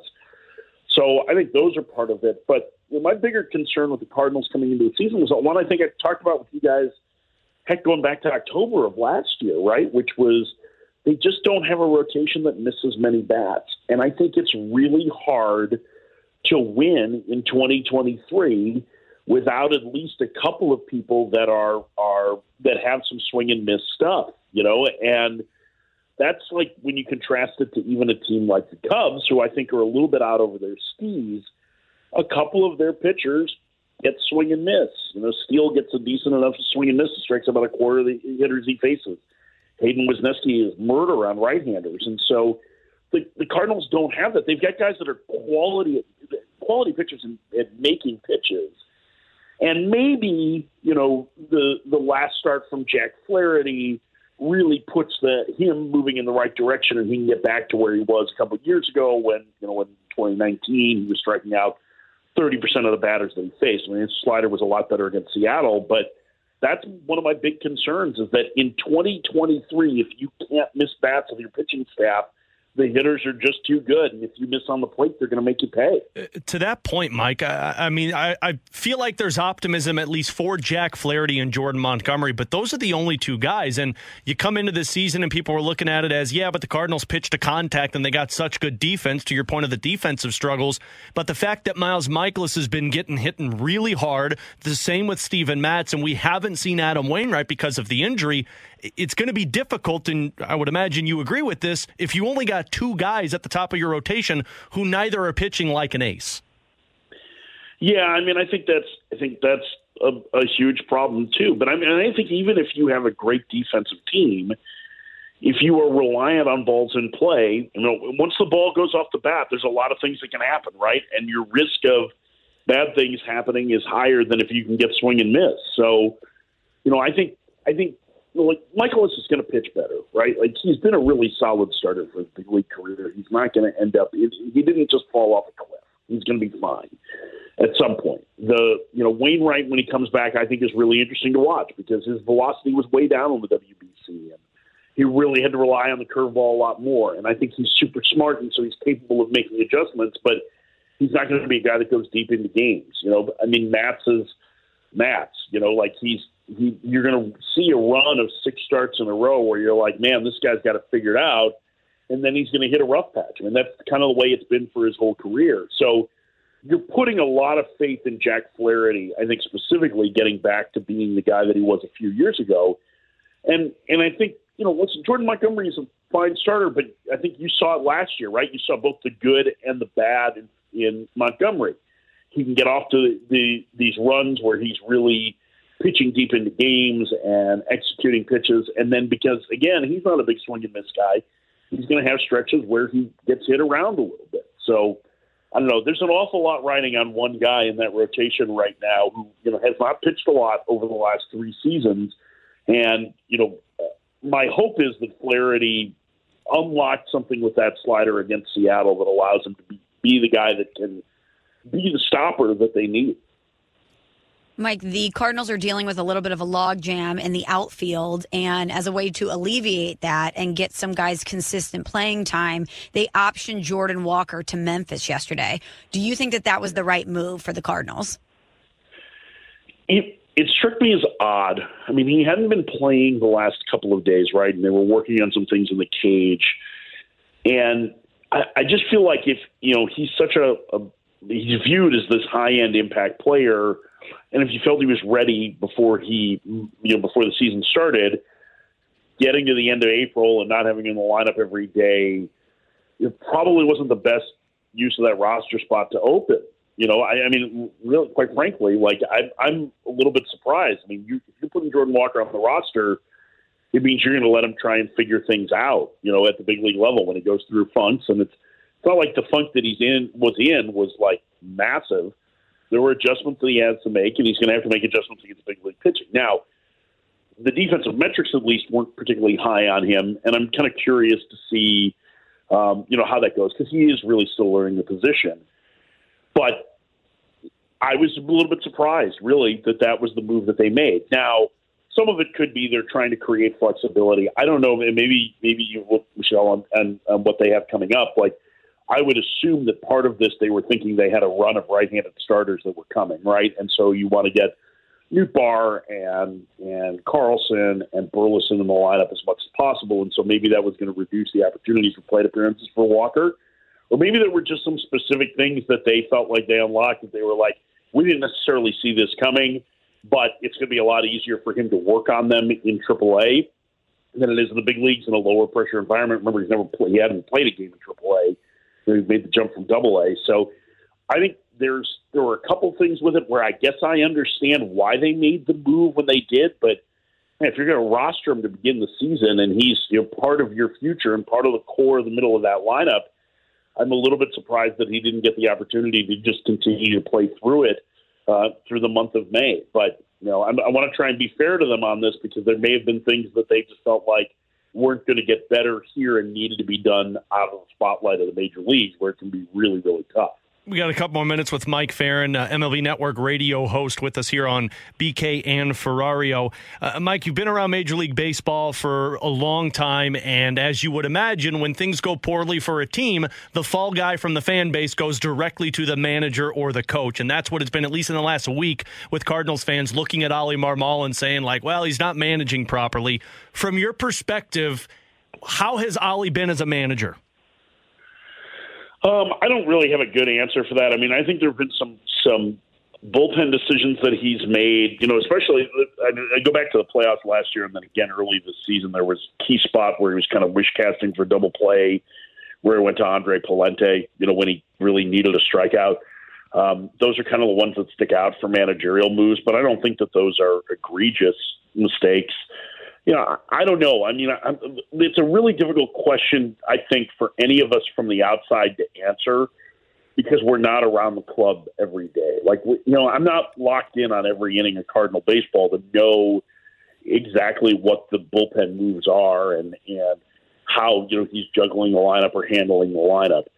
And not to mention, I think the vast majority of that job is getting your players prepared to play on a given night and keeping them in the right frame of mind. I mean, I would say that 90% of the job is soft science as opposed to hard science decision-making. In the end, you're dealing with really talented players who, are going to make or break their success. But, listen, the Cardinals have had plenty of scapegoats over the last half dozen years, right? Like Jeff Albert was the poster boy for that for a long time. Well, he's gone now and the offense is inconsistent, right? So maybe it's more the personnel and less the coaching, right?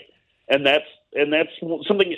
It's way too early to figure that out. Like we only have 25 games into the season. Like we're an eighth of the way through it, right? There's still a ton of time left, and 100 plate appearances isn't nothing.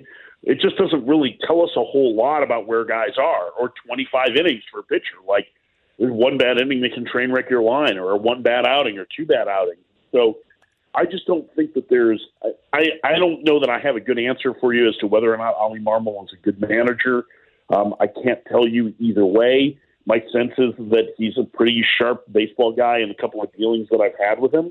But, again, it's just a matter of what the feeling is in that clubhouse and how they feel about him and how he helps to get guys prepared. And clearly, the Cardinals have had that as a mindset when they made that change. They were not happy with the way the preparation went under Mike Schilt. He wasn't on the same page as the front office.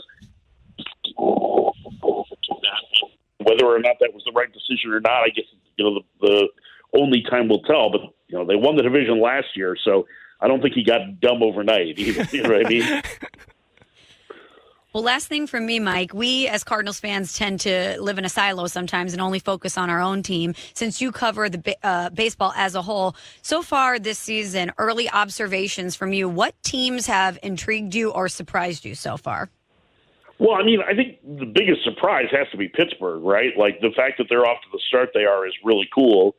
I don't know how sustainable their success is, although their starting pitching has been very, very good. And after a rough first inning today, like Mitch Keller has settled in and is holding the Dodgers at bay. I mean, they've got a legitimate chance to win this series against L.A.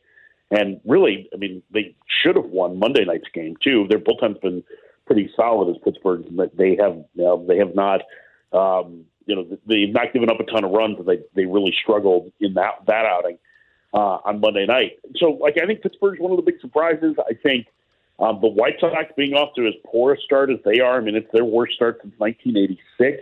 I think that's one of the teams that I would say is a pretty significant surprise right now. And then I think Tampa Bay, I mean, they're 20-5 now after dropping a home series to the Astros. But, that's a good team.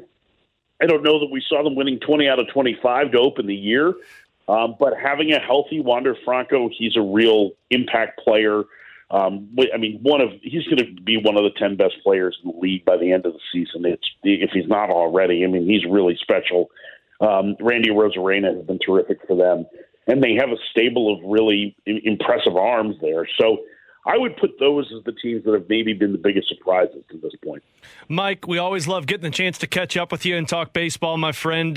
Check him out on Twitter at Mike_Farron. You can hear him on MLB Network Radio. Always appreciate the time, sir. Enjoy the next few weeks of baseball, and hopefully we'll catch up with you again real soon. My pleasure. And just remember, it's still early. It's still early. Everybody just needs to take a deep breath. I realize this hasn't happened in 50 years, but it's cool. There's a long way to go. We try and keep reminding them that, Mike, but man, should you see the text lines that we see every day. That's what Tanner says. It's not good. Thanks, Mike. Appreciate it. He's Mike Farron. Appreciate him joining us here on 101 ESPN. And Smalls, what he said there at the end, you take a deep breath, which I know is hard for Cardinals fans to do when you're sitting at the bottom of the NL Central. But I think he gave good perspective just in terms of where this offense is at, his concern being on the pitching staff, and also the decision with Jordan Walker. Yes, great perspective from Mike. He is correct. We all probably should relax a little bit, but that's not going to happen. No, of course not. That's not going to happen. You took your hoop earrings out, Ms. Smalls. We don't relax at this time of the year. The hoops are out. The hoops are out. And will the offense come around? Yes. Or at least I certainly hope so. Will the defense have the errors that we've seen as of late? Probably not. I just don't know about the pitching. Yeah, that's the part that I'm not too sure about. But if you want to get even more fired up, we will unveil the lineup for this afternoon's game because apparently it is out. T-Bone has given me the thumbs up that we are a go. So the lineup game comes your way next on BK and Ferrario on 101 ESPN.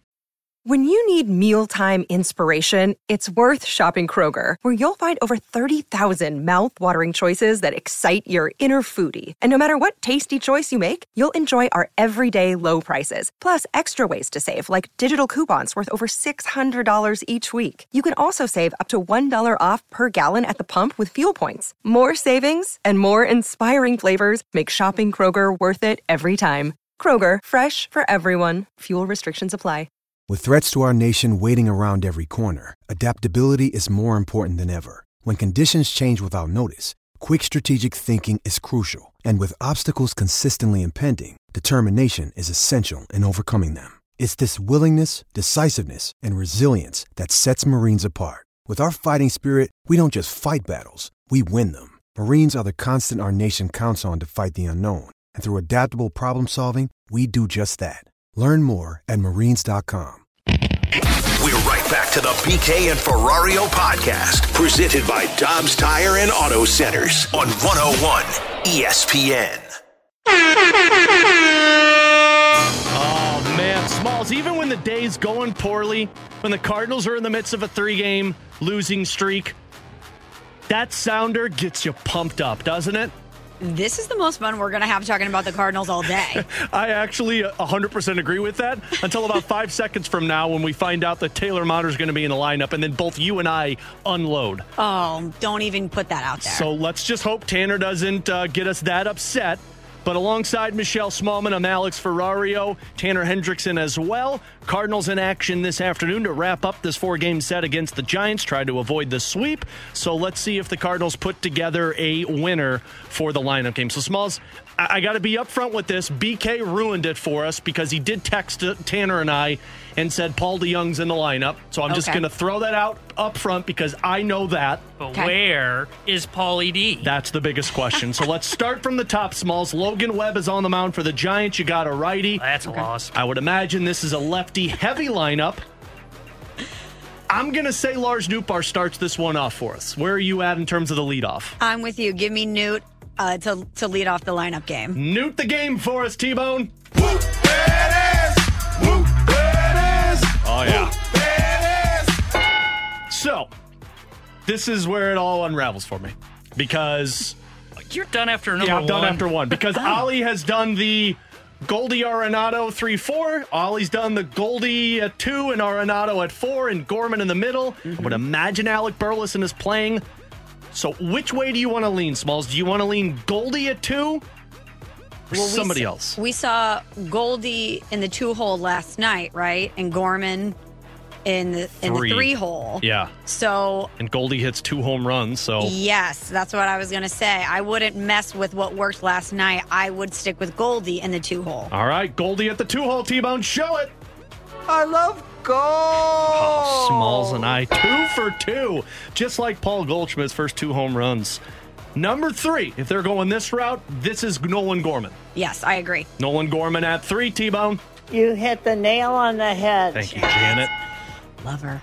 So Nolan Arenado had himself a rough game last night. But I cannot believe that Nolan Arenado is going to be out of the lineup again. So I'm going to say Arenado's at 4. Yeah, give me Nolan at 4. You can't take him out of the lineup. No. And he's not going to hit lower than that. Tanner's got this awful smirk on his face. Tanner, show me Nolan Arenado.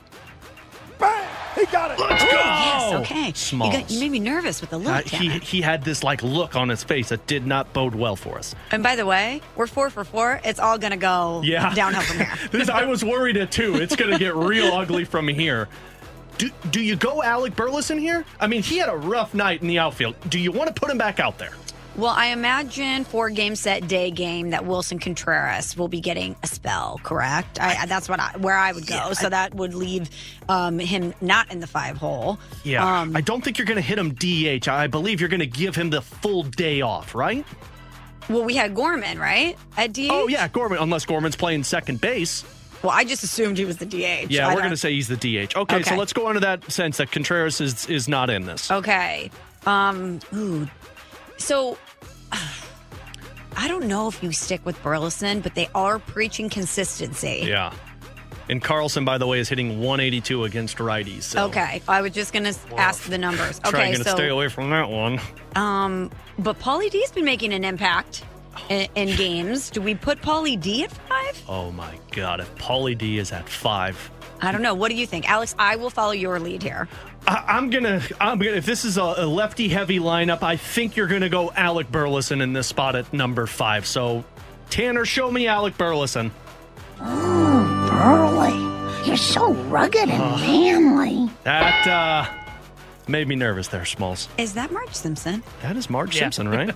Amazing. We've had a lot of Simpson references over the last couple of days. T-Bone tweeted, or BK tweeted out last night that he was going on vacation, and I used the gif of the Simpsons character, I'm in danger, which luckily the text on has been good to us so far. So we got 1 through 5 locked in, Smalls. Who you got at number 6? Who you thinking at number 6? Well, okay, so we have Burleson already. Maybe Tyler O'Neill. Give me O'Neill. That's what I'm thinking, O'Neill, too. Show us O'Neill at number 6, T-Bone. You're wrong. Is this Carlson? This can't be Carlson. He's hitting 182 against righties. Maybe this is DeYoung, Smalls. Maybe this is your spot for Pauly D. Okay, let's go Pauly D. Let's go Pauly D here. The king has returned. Oh. Wait, that's the drop for Pauly D? Yeah, the king. Good God, the king has returned. Can I get an explanation on that one? Yeah, I'm gonna need I would have to talk to Mars because he's not the king. Yeah, I'm gonna have to. I'm just wondering what the origin story is of that drop. So we're all thinking the same thing at number 7, right? It's Taylor Motter. No.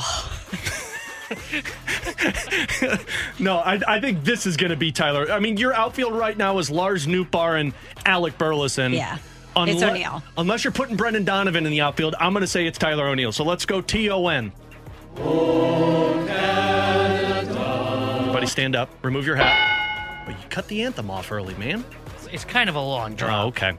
Okay, so we all agree Kisner's in the lineup here, Smalls. Kisner at 8. Yeah, Edmonds going to be at 9, so let's slot Kisner in at 8. Double shoe it. Tommy Edman at number 9. But right now, I'm going to need you, Tommy boy, to get this place going. Smalls, we got one wrong. One wrong.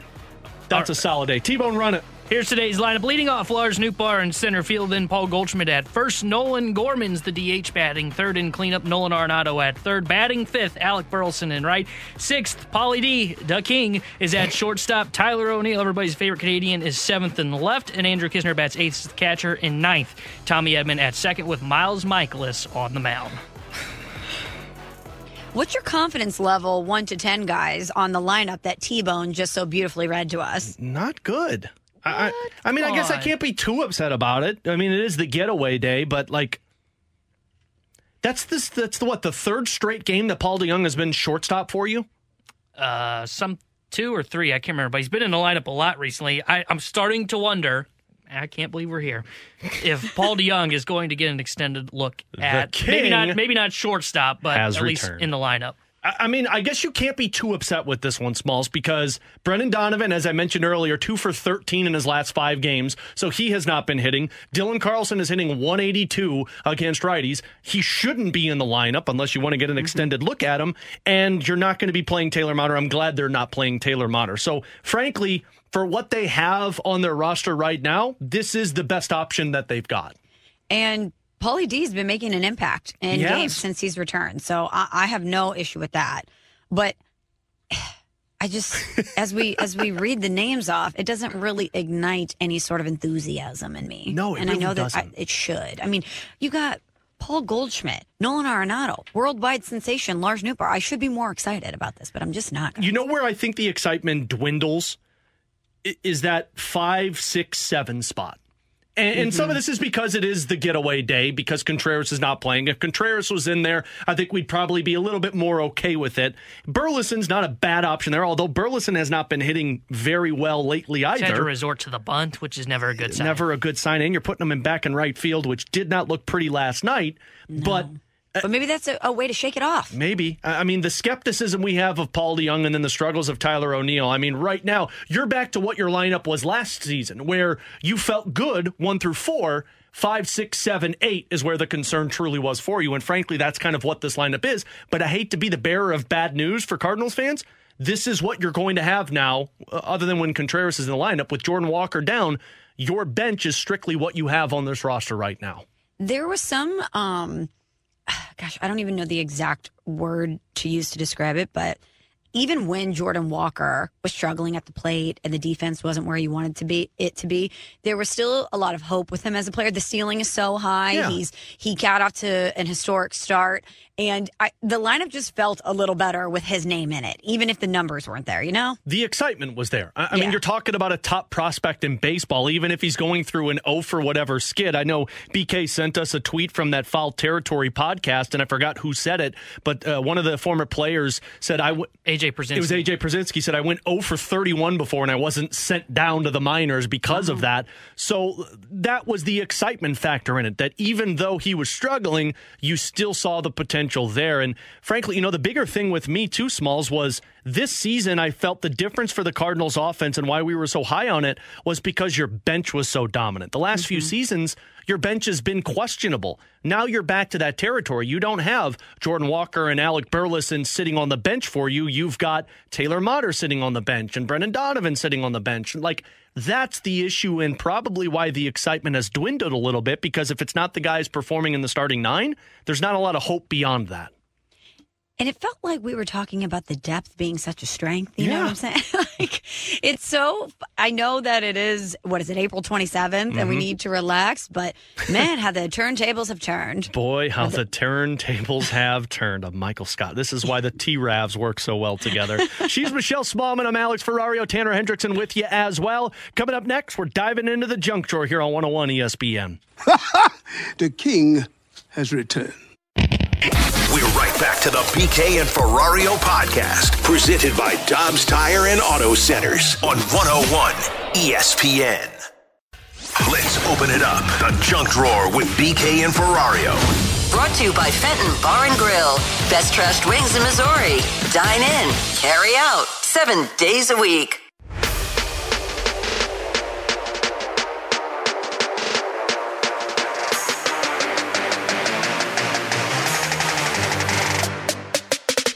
Alongside Michelle Smallman and Tanner Hendrickson, I'm Alex Ferrario. Michelle in for BK today. He's out in Kansas City for the NFL draft. We've got some NFL prop bets for the draft coming up at 1:30. But now we get into the junk drawer. And guys, I found the perfect way to combat parents going off on officials at games. Oh, okay. So this took place in New Jersey. I saw this. And it was at a Little League game. And as we all know, some parents at Little League games get a little too into the action and start yelling at the officials. So these parents in New Jersey were shouting at referees at a youth baseball game. And essentially what they did is they took those parents and they told them, fine, you're going to umpire the rest of this Little League game.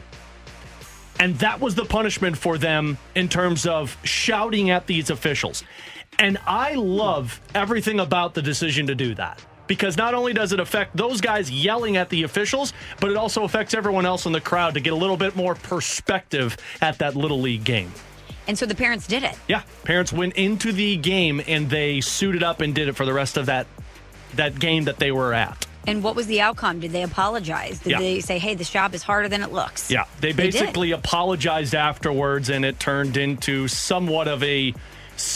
It turned into everyone else feeling uncomfortable, but it turned into those parents approaching them afterwards and basically apologizing for the incident that they created at that Little League game. Like, that's the most genius way to do it. Like, you can kick people out as much as you want, but I don't know if that sends the right message instead of, like, actually putting them and saying, fine, you do it. You think this is so easy? You go ahead and suit up and stand in on this one. You know, we could all use that perspective. Oh, my God, yeah. Are you kidding me? It's so easy to criticize from the cheap seats. It's harder when you're in the arena, and that's in every profession and every walk of life. I hate officiating because I've done it before. It is so tough. So that's why, like, anytime there is something that comes up, I always hate when we have to have the conversation of, oh, the refs, did they blow the game? I hate that because I've done the smallest of small. I've just done, like, the Little League baseball back home. And not only is it tough because, one, you got screaming parents. Two, even in Little League action, there are bang-bang plays. And three, I've been behind the plate and taken a foul ball off a mask while I'm umpiring, and that's not a fun feeling. So I feel bad for every umpire that does it, and I appreciate all of them that are able to do it. So the officials involved with it now, they've come up with an idea to combat this problem. And so basically the solution that they're talking about is if a parent or another spectator fights with the umpire, they have to volunteer to officiate at least 3 upcoming games. So if you get into a argument with the officials, you are forced to volunteer for at least 3 more games. Ooh, I love that because nobody's going to want to do that. No, like, you're going to hear crickets at those things. I've had the conversation. Look, my daughters are 2 and 9 months, so, like, they're nowhere near. My question is, Michelle, is Ferrario that dad? Is Ferrario going to be the dad that's on the officials? I say yes. He's Italian. Yes. He can't help himself. We are loud. There's going to be hands flying. There's going to it won't be above. It won't be like rude or anything. It'll be, hey, what are you doing? Come on. You know, it won't be like a personal attack by any means, but I imagine we're going to hear a couple heys from Alex Ferrario. I will never forget my dad when he used to come to my basketball games when I was in grade school. Like, he was never the loud, obnoxious parent, but I would always look over during games and see him, and he'd be the guy who would have his hands over his face. He'd be the guy who would look down in his lap, and he would just start, like, talking into his hands because, like, he would try and keep it as quiet as possible. That is my worry with my wife. I told her, I said, I do get intense. Like, I don't want to be that guy, but, like, you know, you're going to be intense for your kids. So it's like, I'm going to have to go do, like, those laps around the field or something while they're playing in sports but you also don't want to be the embarrassing dad that's doing that for those kids. Just don't be the dad, because I hated it when I won't say the parent, because last time I mentioned the parent, they texted me and were upset. Don't be the parent that says, you can do it, honey, come on. We don't need to hear that when we're on, okay? I had a parent do that where it was always like, come on, you can make this free throw. Well, no kidding, why do you think I'm here? Bugs me. I used to get me the wrong way. I'd feel bad for either one of your daughters if that ends up happening. I used to get pressure on that, and they'd be like, you can do this. I'd be like, no, I probably can't, so thanks for pointing that out in front of everybody. And then you throw up an air ball. Oh, there's no recovery really from that. Appreciate that one, Dad. Somebody texted and said, what happens if they don't do it? Well, then, at least from what I'm understanding, the kids aren't allowed to play in that Little League session anymore. Yeah, so you don't want to impact your kids negatively. So you're basically screwing over your kids if you're being interactive with the umpires and then not volunteering for it. Can you imagine how embarrassing that would be as the kid if your coach comes up to you in front of the team and is like, hey, you can't suit up tonight because your dad got into it with the refs and he or with the umps and he's supposed to fill in and he won't do it. How embarrassing. Don't embarrass your kids like that. Yeah, PSA from Smalls and Tanner and Ferrario. Don't embarrass your kids. Just let them go out there and have fun. And hopefully I won't be the recipient of that PSA in about 5 years. She's Michelle Smallman. I'm Alex Ferrario. Tanner Hendrickson with you. When we come back, the Cardinals are going to have to get their 2 superstars going consistently. But is that all it's going to take to put us in a positive mindset? We'll discuss next here on 101 ESPN. We're right back to the BK and Ferrario podcast, presented by Dobbs Tire and Auto Centers on 101 ESPN.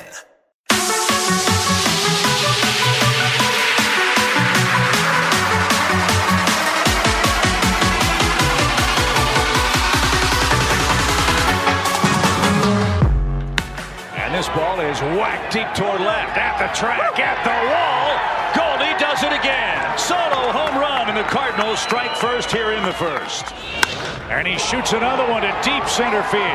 Back goes Slater. Track wall, making two for Paul Goldschmidt.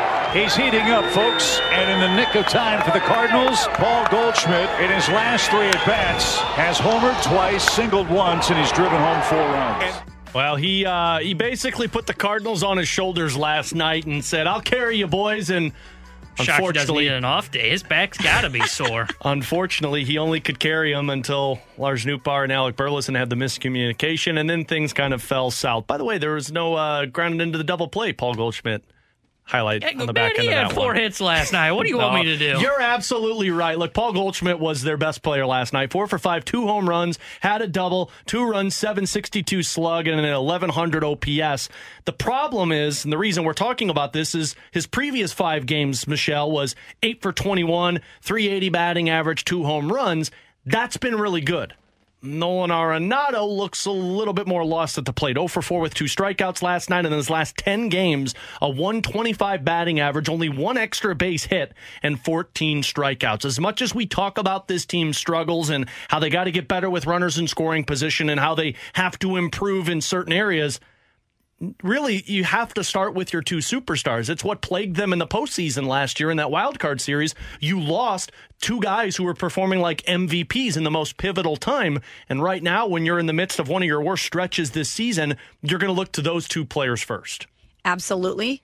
It starts with those 2, right? They have to be the leaders that step up and get the job done, and they hope that everyone else follows behind them. Paul Goldschmidt did it last night, but if it only took 2 players, guys, to win, the Angels would win the World Series every year because they have Trout and Ohtani. It is so much more than just those 2 guys. Do they need to be the first ones in line to set the tone? 100%.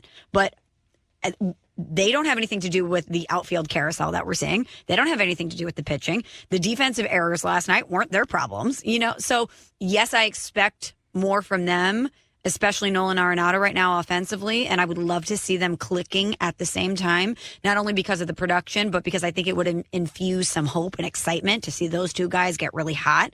But it's so much more than just Goldie and Arenado. Well, and see, that's where my stance is, and I said this yesterday with BK and Tanner when we were talking about getting those 2 guys going. And look, it's great to see Paul Goldschmidt hit those home runs and go 4 for 5 yesterday, but that's not all that matters. As much as you want those 2 players to perform, if they're the only guys doing it, well, then that lets everybody else off of the hook and feel like, well, they'll carry us here. And when they struggle, you've got no safety net. Like, I look at an Atlanta Braves team who's one of the best right now in the National League.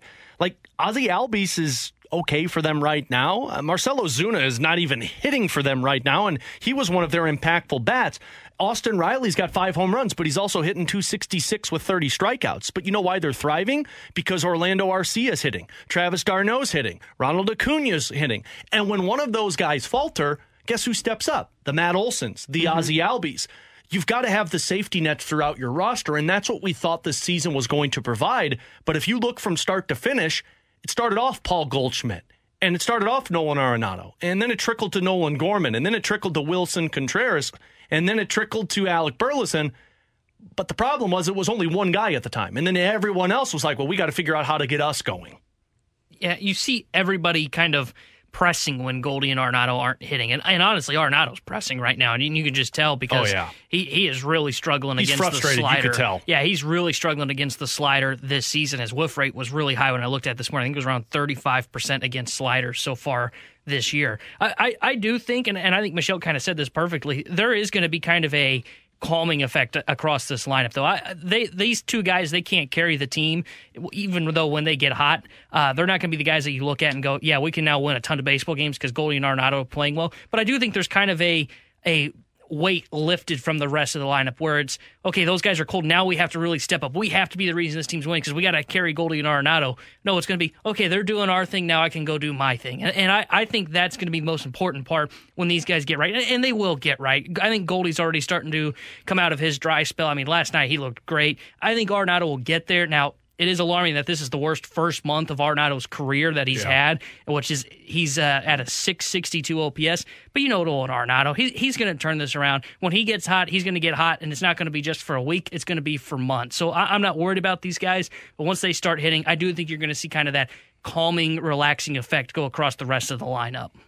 Yeah, we're talking about the National League MVP, a guy who's in the MVP discussion, guaranteed Hall of Famer, right? But I do wonder, guys, how much pressure these two feel to carry the team and to have team success, because the Gold Gloves are nice, the MVP is nice, but both of these guys came to St. Louis because they want to win a World Series. They could have stayed where they were and had individual success. They want to have team success. And I always read the Cardinals magazine. They put out great content. There's great articles in there. Mm-hmm. And the first issue of the 2023 season, I just looked it up, so I got it correct. You have Paul Goldschmidt and Nolan Arenado on the cover, and it says, let's put a ring on it. Nolan Arenado and Paul Goldschmidt are done being baseball's bridesmaids. That's on the cover of the Cardinals magazine. And the entire article is about how they want to win a World Series. And I know that they haven't had the postseason success in St. Louis that they've expected of themselves or what the city and the organization has expected of themselves. And I just wonder, when they go into the season knowing that they're on the cover of the magazine saying, we're done being the bridesmaids, we're going to be the bride, and then they get up to this type of start, how that impacts them from a pressure standpoint. I think it's a really good point, because I was in the locker room on the final game when they got eliminated by the Philadelphia Phillies. And Nolan Arenado and Paul Goldschmidt, we know their Septembers were not great, and both did not hit in the postseason. They looked like they saw ghost. I've never seen Paul Goldschmidt with the look he had in the locker room after that second loss to the Philadelphia Phillies that eliminated them. And to Michelle's point, then you start building the pressure of not only on the team of the Cardinals, it's been, 12 years since they've won a World Series back in 2011. Also, if you're Paul Goldschmidt, you're getting up there in age and you haven't won a World Series. If you're Nolan Arenado, he's not as old as Paul Goldschmidt, but there's got to be that question creeping into the back of your mind. Am I going to get my ring? Am I going to get a World Series championship? And that's what everybody talks about nowadays in sports. How many rings do you have? It's not the accolades in the regular season. Absolutely. It's how many rings do you have? And when you go to this really cold start that they have gotten off to, and they performed well in the WBC, but that's a different tournament.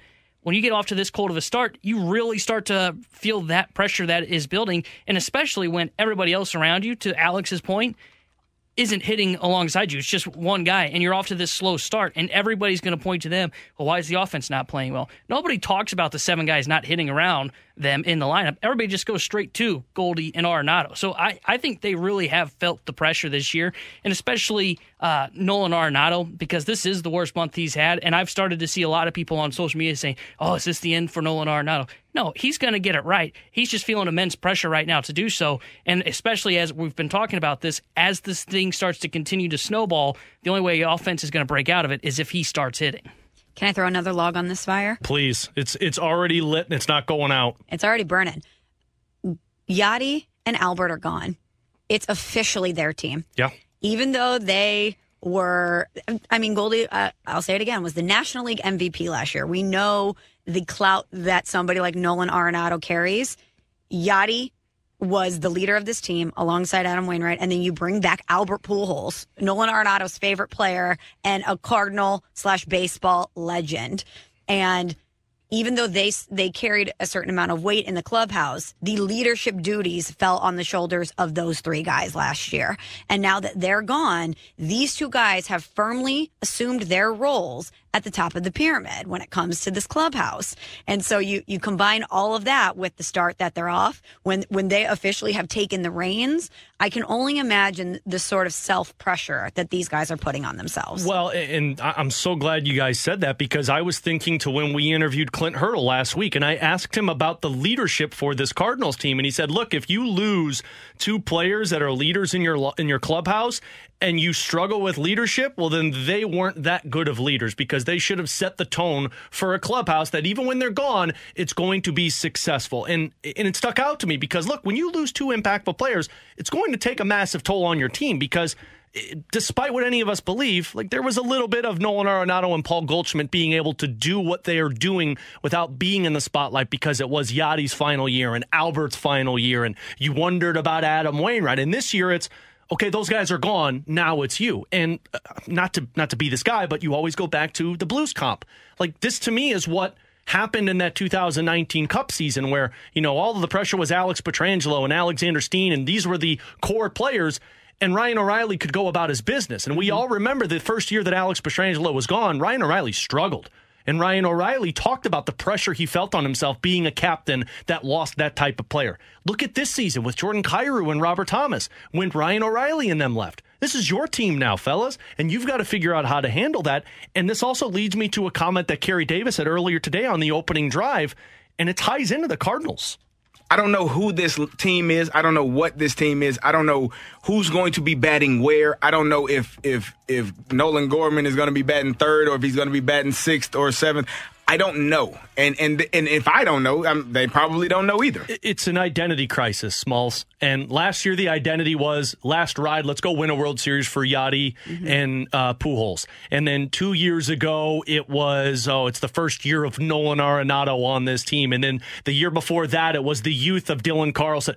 You might not have an identity right now, and that's going to have to be something that they're going to have to sort out sooner rather than later. Otherwise, you're just going to keep doing this insanity vicious cycle.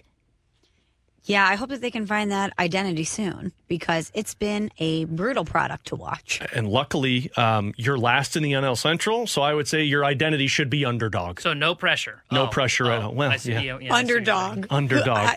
Who had that on their bingo card for this year? Well, you got to chase down the juggernaut that is the Pittsburgh Pirates, Smalls. And the Reds. Who thought the Reds would have a better record than the Cardinals on April 27th? Believe it or not, the Cardinals will be underdogs for the rest of this season. Don't answer it! We'll hit it with Believe It or Not next on 101 ESPN. We're right back to the BK and Ferrario podcast, presented by Dobbs Tire and Auto Centers on 101 ESPN. Look at what's happened to me. I can't believe it myself. All right, I won't butcher it this time. I butchered this last week. You were mad last week. Staying away from it. We're all just going to enjoy it and sing with T-Bone. This is when I get to put my hair down. Oh, yeah. Let's go, baby. Like Mater. Believe it or not, I'm walking on air. I never thought I could feel so free. Flying away on a wing and a prayer. Who could it be? Believe it or not, it's just me. Nailed it. Second time we've been happy on this show today. Wow. With the exception of I love Thursdays. The lineup game. Yeah. That was a full bop. I've got my lighter going. Shout out to the vocals on T-Bone there. Right? We tell him all the time. He's got a mixture between Fergie and Jesus. Yeah, that's right. I practice on karaoke nights. You got to bounce around. Make sure you get the vocals warming. He's got a karaoke bar across the street from his apartment complex, and T-Bone's just sitting in his room singing along to everything. And when I sing, I see people go, that sounds familiar. But I don't give away my secret identity as Tanner Hendrickson. Smalls, you were just at Coachella, right? Let's not talk about it. Headlining next year. Tanner Hendrickson. Yeah, I'm the opener. He would be better than Frank Ocean, tell you that. That's good. Well, it is Believe It or Not time. If you've got a Believe It or Not scenario, you can text it to us, 314-399-9646. That voice you heard, Michelle Smallman, in for BK, Tanner Hendrickson. I'm Alex Ferrario. Let's start with this one. Believe it or not, by the end of May, the Cardinals will be top 2 in the NL Central. By the beginning of May? By the end of May. Excuse me, by the end of May. Yeah. No, beginning of May I don't think is even possible. Yeah, top 2. I don't believe it. Okay. Talk about lowering our expectations when we say top 2 in the NL Central. Goodness. Hell, Schilt told me I'm going to live longer if I'm optimistic. Yeah, I'll believe it. How'd that work out for him? He's still alive. Well, that's true. He is. Yeah, he's actually might be living his best life. Is living his he's best away life. from this team, and he's in San Diego. He's chilling. He's thriving, actually. And he's not in charge. He's got no pressure on him. That's true. He's just coaching third base. Yeah. Just waving that arm around. I'll believe it. I think they turn this around in May. The schedule does get easier in May. I do think they will be better. Now, are they going to go on just an absolute torrid tear and end up getting past everybody and jumping into first place? I'm going to say no, but I don't think the Cubs or Pirates keep up the pace that they're on in the month of May. I say the Cardinals catch both them and leapfrog the Reds, but that should happen anyway and get top two. I'm not believing this. I think you could catch the Reds. You should catch the Reds. The Cubs, I mean, even Mike Farron told us, like, they've got guys who have swing and miss stuff right now, and of course they've got individuals who are hitting the hell out of the ball. I don't think they crack top three. I think you're probably looking at Pirates, Brewers, Cubs in the top three, and you're chasing those three still by the end of May. So I'm not believing this. Smalls, what do you got for us on Believe It or Not? How depressing is that? I know. I'm so that we had a great song, and then I just ruined it. You suck, man. Boo, you suck! From the rafters. From Tanner. top row. Boom! You suck, man. You suck, that should be a man. drop. You suck, man. Don't worry, it probably will be. I love that. Okay, guys. NFL draft tonight. Yeah. Believe it or not, 3 quarterbacks will be drafted in the top 4 spots. I like this one. 3 quarterbacks in the top 4 spots. And I'm not saying that those teams remain in those spots. That's what I was thinking. So I believe the Tennessee Titans are going to trade up into it to draft one of C.J. Stroud or Will Levis. The Colts are taking one, and then the Carolina Panthers are going. So yeah, I'm going to believe this one, that there will be 3 quarterbacks taken in the top 4. And Houston will be the odd duckling that decides to take a defensive player. I believe that should happen, but I'm not going to believe it does happen because I agree with what you just said. I don't think the Texans do it.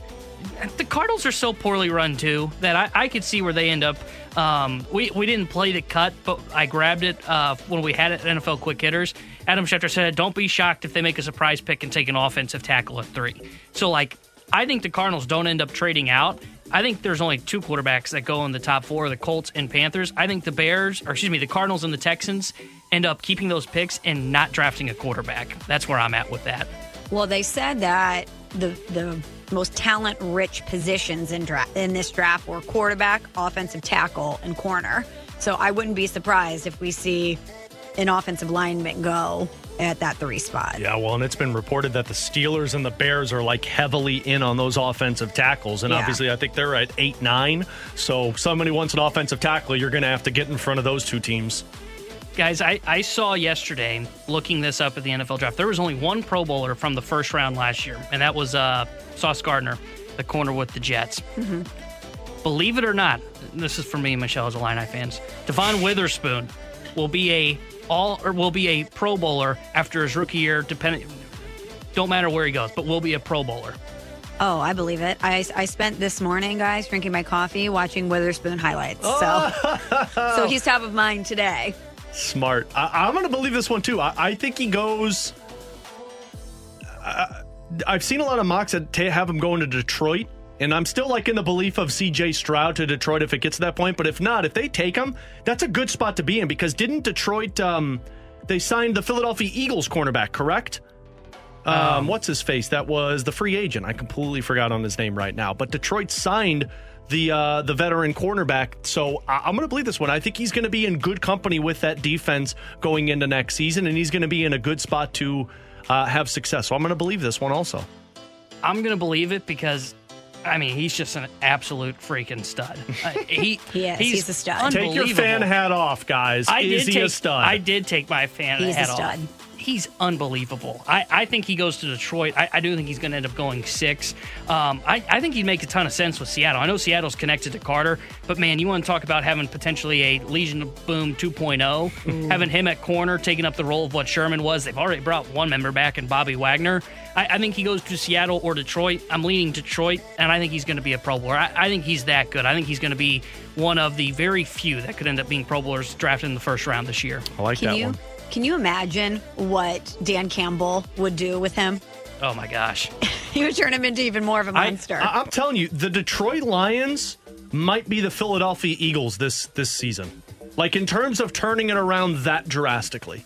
And a lot of that resides on Jared Goff. And I know, obviously, with the Jamison Williams suspension, that takes a little bit of a blow with this. But, I mean, you're talking about having a selection in the top 10 as a team that nearly made the playoffs last year. Like, they're going to be a turnaround team this season, barring some type of injury that takes place on them.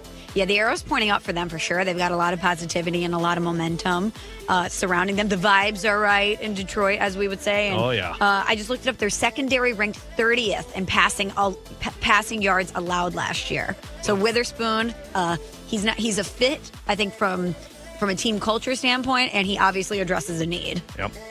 From the 314 with Believe It or Not, you could text them to us on our text line 314-399-9646. Believe it or not, the Cardinals struggle throughout the year, and one of their top players is traded away at the deadline. Do we consider Tyler O'Neill a top player? I would say so, because coming into the season, he was viewed as a top player for their team. I'd agree. Just wondering. I'd agree with that. I mean, hell, I said they're going to be top 2 at the end of May. Yeah. I'm not going to believe this. I still believe, man, I have to extend my timeline on how long weird-ish happens in baseball, but I think they're going to be fine. I think the first 6 months of the season, weird-ish happens. Yeah. The whole September. year, weird-ish happens. I still believe they're going to turn it around. And I'm not just saying that to have the Mike Schultz quote of, if you're optimistic, you'll live longer. Yeah, you are, but there's too much talent on the team. And I know we always point to the Blues. I've said this before. There were signs of regression coming for the Blues. I don't think there were signs for the Cardinals. I mean, you added Contreras, who should have filled the hole of Albert Pujols. And even though he hasn't hit yet, Nolan Gorman's filled the hole at the DH spot of the production Albert Pujols was giving you.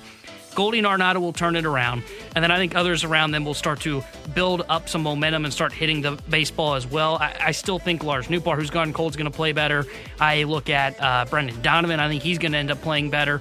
I just think there's too much talent on this team for them to really struggle. Now, the pitching, it's fair to have the concerns about, but I think they can at least be good enough to where the offense should be able to carry this team, because they should be an offense identity team first. So I'm not going to believe it. They may still trade Tyler O'Neill or Tommy Edman or someone like that to go help add an asset to the team, but I don't think it's going to be viewed as, hey, the Cardinals are selling off because they're bad. Smalls? Yeah, I want to live longer, so I'm going to be positive. I keep thinking there's no way they should be this bad. There's just no way. I wish Jordan Walker was part of the conversation and turning them around, especially with the start that he had. But he'll be back. And I do think that they're going to, this scenario right now and getting these guys more runway in the outfield is to determine who is the guy without a dance partner at the end. And so there is going to be somebody move for pitching, I think. And it will be a name that's going to garner the quality of pitching that they're going to need. Yeah, I'll be the negative one. I don't think they're going to trade people away, but I think the struggles will continue. But I don't see this Cardinals team being sellers, if that's what people think. If they're going to trade somebody, it's going to be to switch it up and bring somebody in that can help. So, like last year, like a Bader Montgomery situation. Exactly. It's not going to be we're selling off pieces so that we could be better in 3 years. It's going to be we're selling this off because he's not working into what we thought. But I still think they're going to struggle up to that point. So do you see them as a playoff team? Yes. Yes, I see him getting into a wild card spot. You basically kind of see them as last year's scuffling team. And getting in.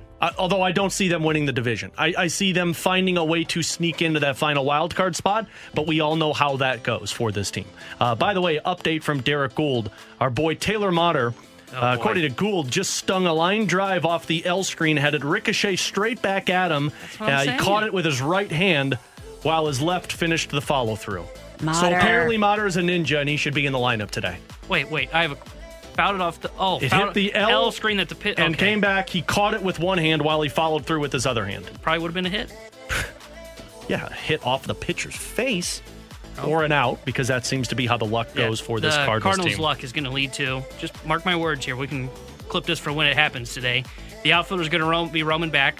probably Burleson, and it's going to bounce off his head and go over the wall for a home run. That's the only thing that's not gone wrong for the Cardinals yet. What's his face? Jose Canseco style, huh? Yeah. That's always a good sign. That might be rock bottom for this Cardinals team. If we're not there already. She's Michelle Smallman. I'm Alex Ferrario. Tanner Hendrickson. We will come back with some NFL draft prop bets leading you into the fast lane, and then we'll have the BK and Ferrario rewind all coming your way next here on 101 ESPN. We're right back to the BK and Ferrario podcast, presented by Dobbs Tire and Auto Centers on 101 ESPN.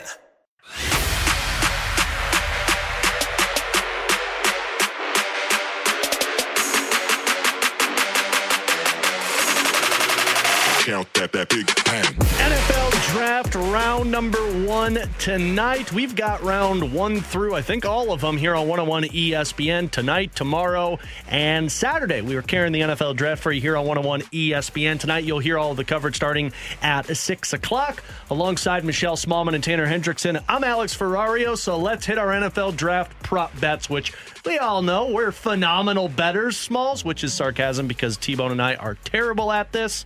I'm terrible too. We're gonna make our run prop a beer bets mile because I sucked at betting. Yeah, and then vomited at the end of it. It was a really fun day for all of us except Tanner. Yeah. But you could fade us if you'd prefer. Let's just have some fun with this first round of the NFL draft. Smalls, let's start here. Over under 4.5 quarterbacks are taken in the first round tonight.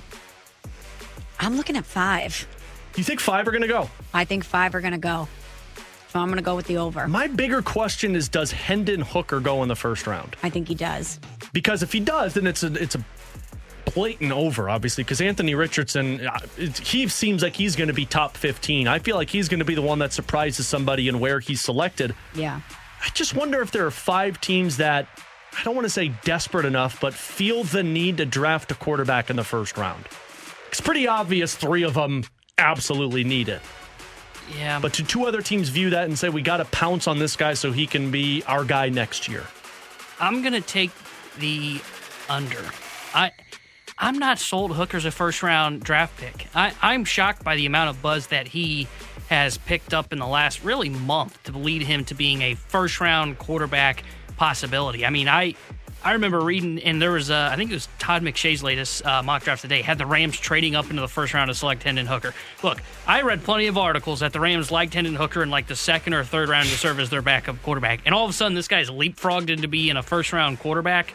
I'm not buying it. I say he doesn't get selected in the first round, so I'm going to take the under on 4.5 quarterbacks. The hell do the Rams have any capital to try and trade into the first round? Picks, right? Yeah, like 7th round picks in 2037 don't really matter this year. Yeah, they would have to like be trading part of the building, I would say. Like, would you like the SoFi logo? We could give it to you.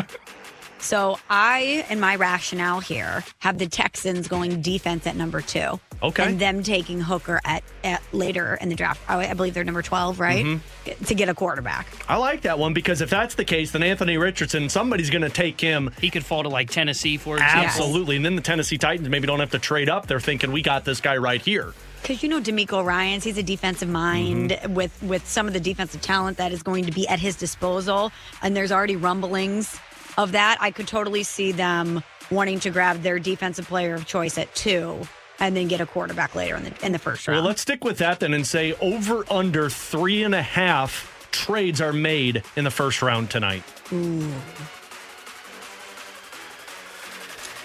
I'm going to say under. You going under? I'm going. I think there'll be at least 2. But I don't know. 3 feels. 3 feels. Yeah, 4 feels too many. Yes, exactly. So I would take the under. 3 is kind of the sweet spot for me. If this was 2.5, I think I'd take the over because I see at least 2 teams trading into that top 5, top 10 range to try and get their quarterback. And then you're talking about somebody probably trading out of the first round late. Because Arizona's probably going to trade out of 3. They have to. I really wonder if somebody tries to make a move with the Texans, like if Indy tries to move into number 2 and trades the 4 pick to the Texans so that they can be sure to get Will Levis. You guys got to think Indy's a little concerned that Tennessee trades to number 3. Houston takes somebody at 2, and then Indy's thinking, now we have no quarterback. unless they want to go get Lamar, and so they're comfortable trading out of that 4 spot. Well, and that I guess goes into my over-under trades. It doesn't just have to be picks. Could be NFL players that could be traded tonight. That's true. Good point. I think we see D-Hop traded tonight. I think that's going to happen. I mean, we've heard the speculation. Who was it? Pac-Man Jones yesterday on the Pat McAfee show. BK just throwing out all the insiders. Yeah. He said, my sources say a deal's getting close. We'll find out how good Pac-Man Jones' sources are tonight. But I would take the under because the one that really starts for me is Arizona. I can't picture them not trading out of that pick. Like, I know I've mentioned where there might be the surprise they take an offensive tackle, and the offensive tackles are deep in this draft, but I can't see them just staying put at 3. I think they need to trade out, and I think somebody gets aggressive and leapfrogs them. I also could see somebody else trying to trade into the top 10, like at that Philadelphia pick at number 10. Maybe Philadelphia tries to move back. Somebody jumps in there ahead of Tennessee if they think, let's get Richardson before Tennessee does, or Hendon Hooker, whoever is available on the board. But 3.5's a lot, so I'm going to go under. I'm glad you brought up the number 3 pick because the number 3 pick, here are the betting odds for these players. Will Anderson is plus 240, Tyree Wilson plus 270, Paris Johnson, the offensive lineman, plus 300. Then you get into quarterbacks. Stroud is plus 550, Levis is plus 1100, Anthony Richardson plus 1300. So the number 3 pick, Smalls, who do you believe gets selected in that spot? Oh, boy. Real quick. Yeah. I think it was Daniel Jeremiah this morning. I was reading different drafts at NFL.com.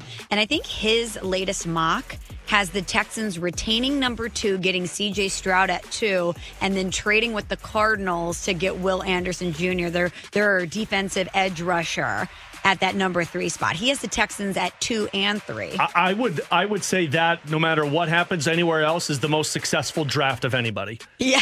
Can you imagine getting both those guys? I mean, that's like what the Giants did last year, where they got their defensive player, and then didn't they trade back into the top 10, top 15 and take an offensive lineman? I can't remember. I thought it was the Giants that had a really successful first round. I know they took Thibodeau. I remember that. Yeah, I can't remember if they traded back into the top 10, though. Regardless, that would be impressive. So, Smalls, you're looking at kind of that defensive player, Will Anderson, at number 3 by the Houston Texans getting traded into that spot if you go off of Daniel Jeremiah's.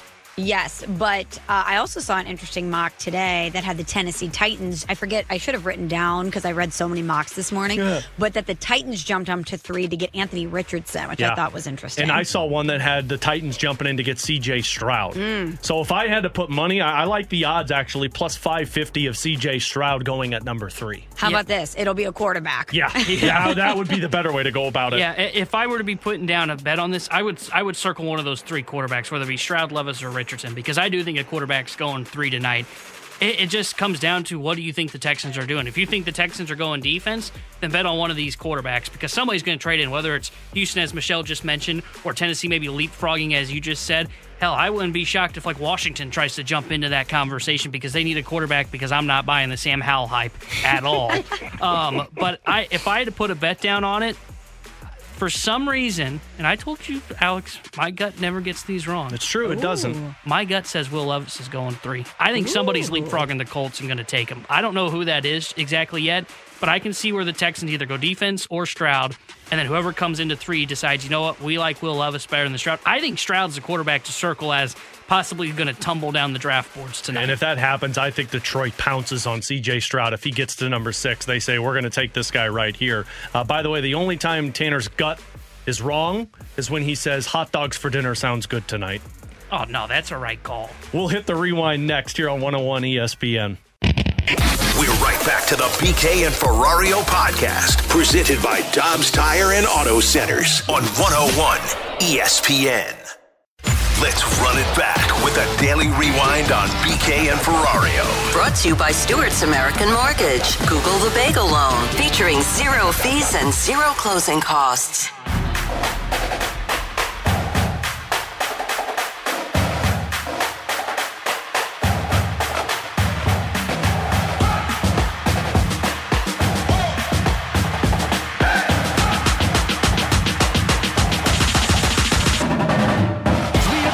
Here on BK and Ferrario. Huge shout out to Smalls for sitting in for BK today. Always love when the T-Ravs get back together. Smalls, it was awesome with you today. Thank you for having me, guys. Sorry that it was so negative. Well, you know what? We kept it positive with the lineup game. We kept it positive with Believe It or Not. We had a great interview with Mike Farron. The NFL draft was fun. You can fade us on all of our decisions that we just had on our prop bets. If you missed any of the podcasts, you can go check it out afterwards, 101ESPN.com, or wherever you get your podcasts from. Thanks to our friends at Dobbs Tire and Auto Centers for the sponsorship. So before we close things down, let's go back to what we started with as the Cardinals get back in action later on this afternoon against the Giants. Jordan Walker will not be with the team as he was sent down to Memphis from yesterday.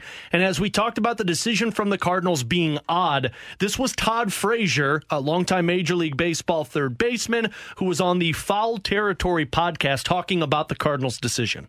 They're not even a month into the season, and I think you got to give this kid more chance. There's got to be more to the story, in my opinion, because I went 0 for 31 one time, so that would be a 0 for 0 my second year, and I didn't get sent down. You got to give this kid a chance, dude. He's supposed to be one of the top-rated guys in baseball, and once you call a young man up, you got to give him 2 months. You got to give him at least 2 months to prosper and figure out what he's doing. Now, I put my Sherlock Holmes hat on here, guys, because Todd Frazier makes this comment, and I say, okay, let's find out. Maybe he did go like 0 for 31 in that first month of the season, and they said, let's keep him here.